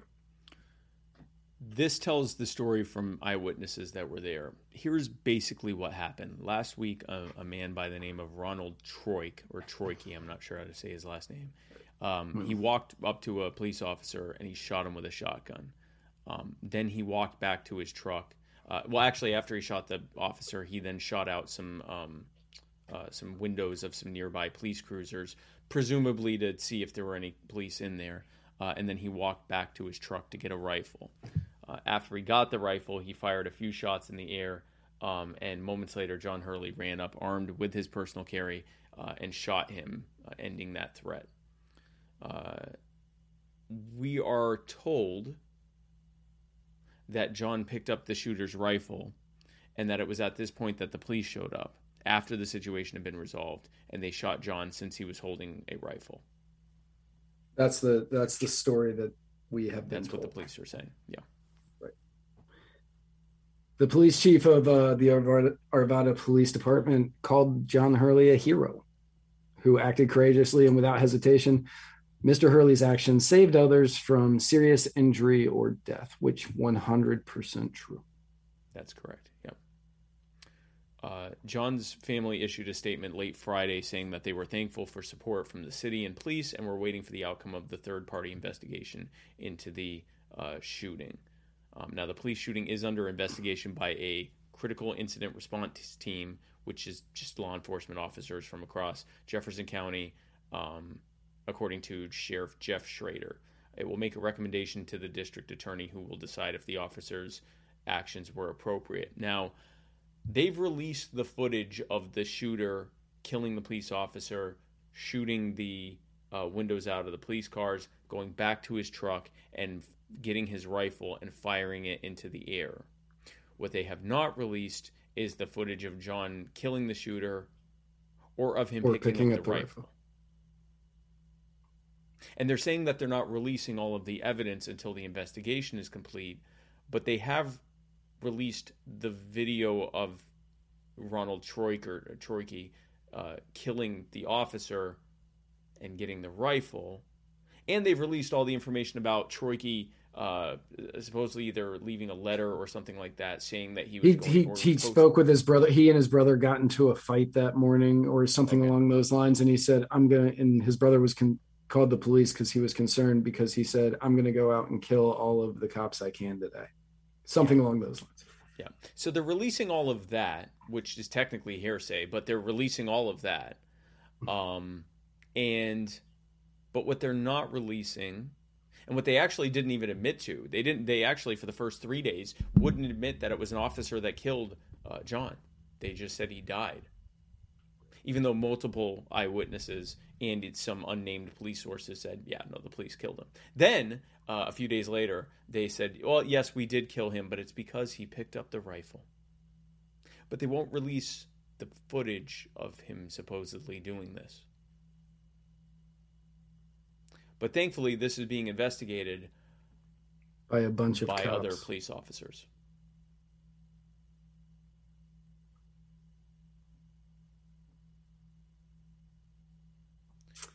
John, I didn't know John. I never got to meet John. I don't know if you did, but from everything that I've heard, John was a good person, and he was obviously one of the most selfless people in the world, because he was willing to risk his life in order to save as many as possible. And what has happened is an absolute tragedy. And I've seen a bunch of people in the comments say picking up a rifle is not illegal. And you are right. Picking up a rifle is not illegal. Yes, there should have been de-escalation. But instead of focusing on that, I want to focus on the fact, if you're a prayers person, a thoughts person, I don't care who you pray to, who you think to, whether it's Christ, Allah, Buddha, Gandhi, I don't care. Have those prayers and thoughts and with his family, because this shouldn't have happened. Yep. This absolutely shouldn't have happened. There is a GoFundMe to help his family out. It's easy to find if you Google it. I'll put it in the comments. Okay. Because this is an absolute travesty, and John should be alive today, being regarded as a hero who saved many lives. Instead, he was shot by the police too quickly. And it's so hard for me not to go into that aspect of it, but I don't want to hit that aspect of it, because I just want the focus to be on John. Yeah. Because John deserves it. And remember John. No matter what we do going forward, make sure that we remember John. John Hurley is an amazing, amazing, selfless, brave human being who deserves to be remembered across the board by everybody. Yep. And he does not. I don't want somebody like that to turn into what will eventually become the political fight of, oh yeah, but he was blah, blah, blah. I don't want that, because that is not what he was. That is not what he was doing. So everybody make sure that no matter what comes out in the coming weeks and months about this, we remember John as the hero that he is, and not the political pawn that they are going to try to make him. Exactly. Yeah. No, this is going, especially if there is enough evidence that they should be arresting the officers who killed him, or at least reprimanding them or punishing them in some way. It's going to get ugly. He was a hero is going to turn into, well, he once posted, this he smoked weed. He was an anarchist and he was a libertarian. I did not ever meet him that I know of, unless he did come to my event in Colorado when I was at the convention. I don't know. I don't believe so. But I do know that he has shared some of my content in the past. He's been a integral part of the liberty movement, especially in Colorado. They're going to dig up stuff that he has said. They're going to go, well, he was one of radical anarchists, and maybe he also wanted to kill. They're going to do whatever they can. If it comes down, right now they're saying hero, but if it comes down to acknowledging that he was murdered by the police, or making him out to be a scapegoat for the police, we both know what they're going to do. And so it's going to get ugly. Yeah. So just remember who this man was. John Hurley was a hero who saved lives, who saved potentially police officer lives in addition to civilian lives. Because even though he was an anarchist, he still wasn't going to let someone kill innocent people. And J. Adam Weggs in the comments said he's going to disagree partially with me. And he says we should remember the sacrifice he made, but we must prevent further sacrifices from being made. And I don't understand what he's saying there. Yes, we should remember the sacrifice he made. Yes, I agree with that. The second part, sacrifices are always going to be made by people, by good guys with guns. Like it's going to happen. I would like to prevent those 100%. I would like to prevent those 100%, but what I'm saying is I don't want John to be the political pawn that is this argument, because John is a hero and needs to be remembered that way. And we don't need him tarnished by the people on the right or the left who are going to try to paint him in any way that's different than what he is. But yes, I do want to stop any tragedies from happening and make sure that we wouldn't have as many sacrifices being made. But John, I don't want him to be the pawn that is what we are using. Exactly. And that's the thing. He is a hero, and we need to just remember that, especially when it's going to get ugly. We need to remember that he's a hero. And that concludes our show for the day. There's not really a good way to segue into something funny there. Just remember John.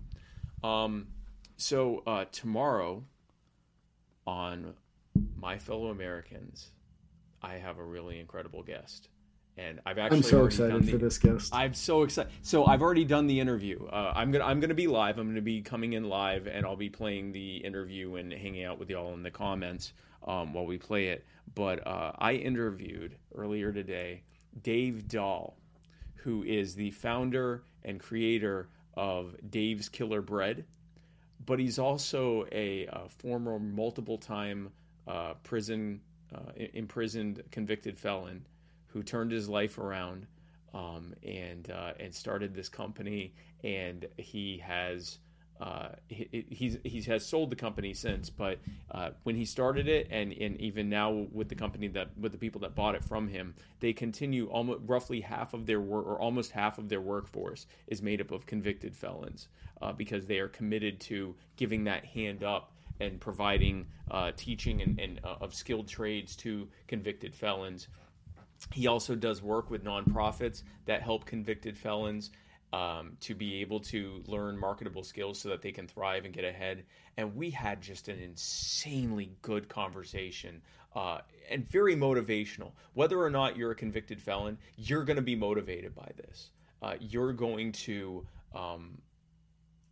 feel more excited about taking life by the reins. I know I was. And I wasn't expecting that. I thought we were going to talk about how felons can be able to get ahead. It went way past that.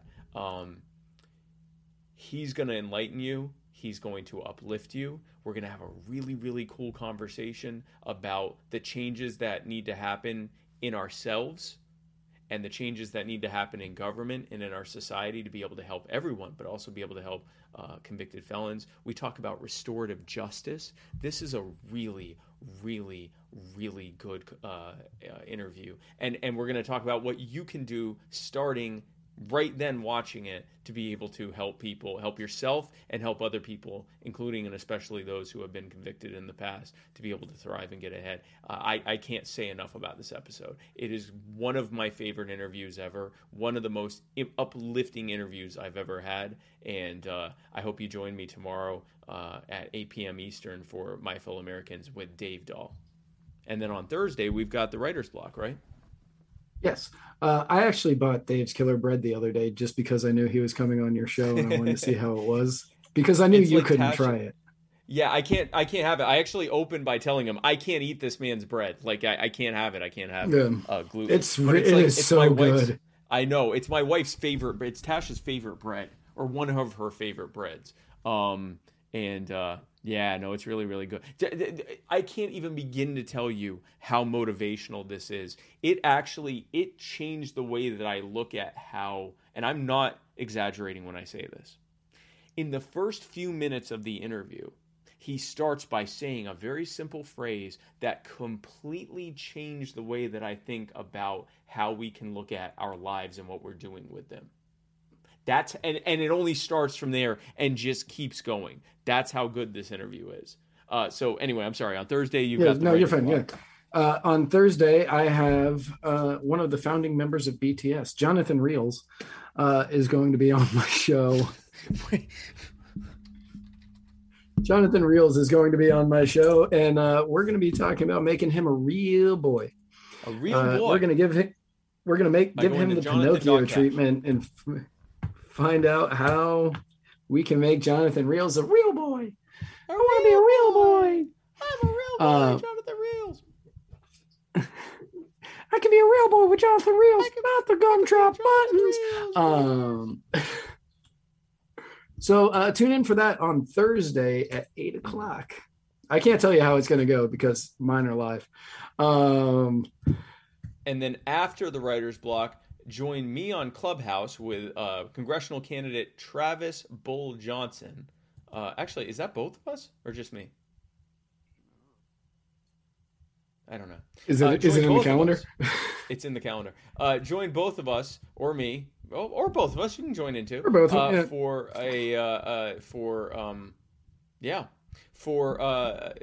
Clubhouse with Travis Bull Johnson. Travis Bull Johnson, congressional candidate. Who was on my show 2 weeks ago. Yeah. He's a good guy. He's a good dude. On Friday, join me at 9:30 p.m. Eastern on Liberty Late Night on Facebook. I think they're on YouTube as well. And then this weekend, I'm not going to be anywhere because it's the 4th of July weekend, and you should go shoot off fireworks and eat grilled meat and remember that the founders fought for. Well, anyway, isn't July 4th your anniversary day? Your show anniversary? Yes, July 4th also happens to be the 3-year anniversary of my show, but I'm not going to have a. God, has it only been 3 years? It's only been 3 years. All of this has happened in 3 years. Jesus Christ! Right. And then on Sunday, I don't know if they're doing a show. Yeah, I was going to say I don't know if they're doing. You might be able to tune in at 3 o'clock Eastern for Cajun and Eskimo, from bayous to igloos. And I highly recommend you do it because their show is wonderful. If they have a show, if not, they have a show, don't. Watch last week's if you missed it. Watch last week's, yeah. Exactly. But no, they produce a great. Well, Eskimo produces a great show. Cajun phones it in, but he does it with panache, so it's kind of acceptable. And then next Tuesday. Well, next Monday at 9 p.m., join me on Clubhouse with Larry Sharp, the one, the only Larry Sharp, who is, I have so much fun with that man at these conventions. He is such a cool guy. Join me on Clubhouse with Larry Sharp. And then next Tuesday, right here, join us for the Muddy Waters of Freedom, where Matt Wright and I parse through the week's events like the sweet little summer cherubs, boys that we are. And then after that, join us on, is that Clubhouse? No, I think that's on Cajun Show. Oh, join us on a very special also episode. Next Tuesday. Sorry, next Tuesday at 5:30, I will be on Clubhouse with Adam Freeman talking about NFTs and the future of NFTs before the Muddied Waters of Freedom. I will be on Clubhouse in the Muddied Waters Media Group Room Club. I don't know. In there with Adam Freeman, where we will be discussing NFTs, the future of NFTs, and some of the projects he has been working on. We're going to do like 15 minutes of him and I talking, and then we're going to open it up for questions before the show. And then after the Muddy Waters of Freedom at like 10-ish, we're doing on a special episode of the Cajun Libertarian, we're doing Libertarian Jeopardy, which is a fundraiser that Matt and I will be taking part in to help raise money for this thing right now, where you can also give to gun. But it's for the same thing, where to raise money for the Muddy Waters team to get to Tunica, Mississippi. And you're probably thinking, why are you going to Tunica, Mississippi? Well, that's because not this coming weekend, but the weekend after that, we're going to be in Tunica, Mississippi at the Horseshoe Casino and Resort for the Libertarian Party of Mississippi Breaking Boundaries for Freedom, for Liberty event. And you can find out more about that event by going to spikecohen.com and going to the event section. That is there, and you can register for that. That event is going to be wild. You are going to have the Cajun Libertarian, and his disproportionately attractive wife. You are going to have Spike Cohen and his disproportionately attractive wife. We are equally attractive, but thank you. No, you're not. And you are going to have me and my disproportionately attractive girlfriend. That's fair. But going back again to what I was saying, you're biased because you're a heterosexual male. I am actually very, very attractive to gay men. So am I, but I understand that she is more attractive to heterosexual males than I am to gay men. Your girlfriend, yeah. So if there were a bisexual person of any gender who came across me and my wife, they'd be having to flip a coin. Well, I guess actually they'd want either equally. Ricky Dale Harrington's also going to be there, as is Adam Kokesh, and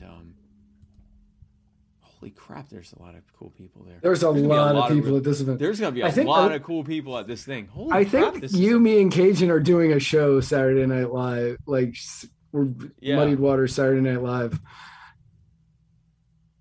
This is going to be a really cool event. Yeah, this is going to be a great event.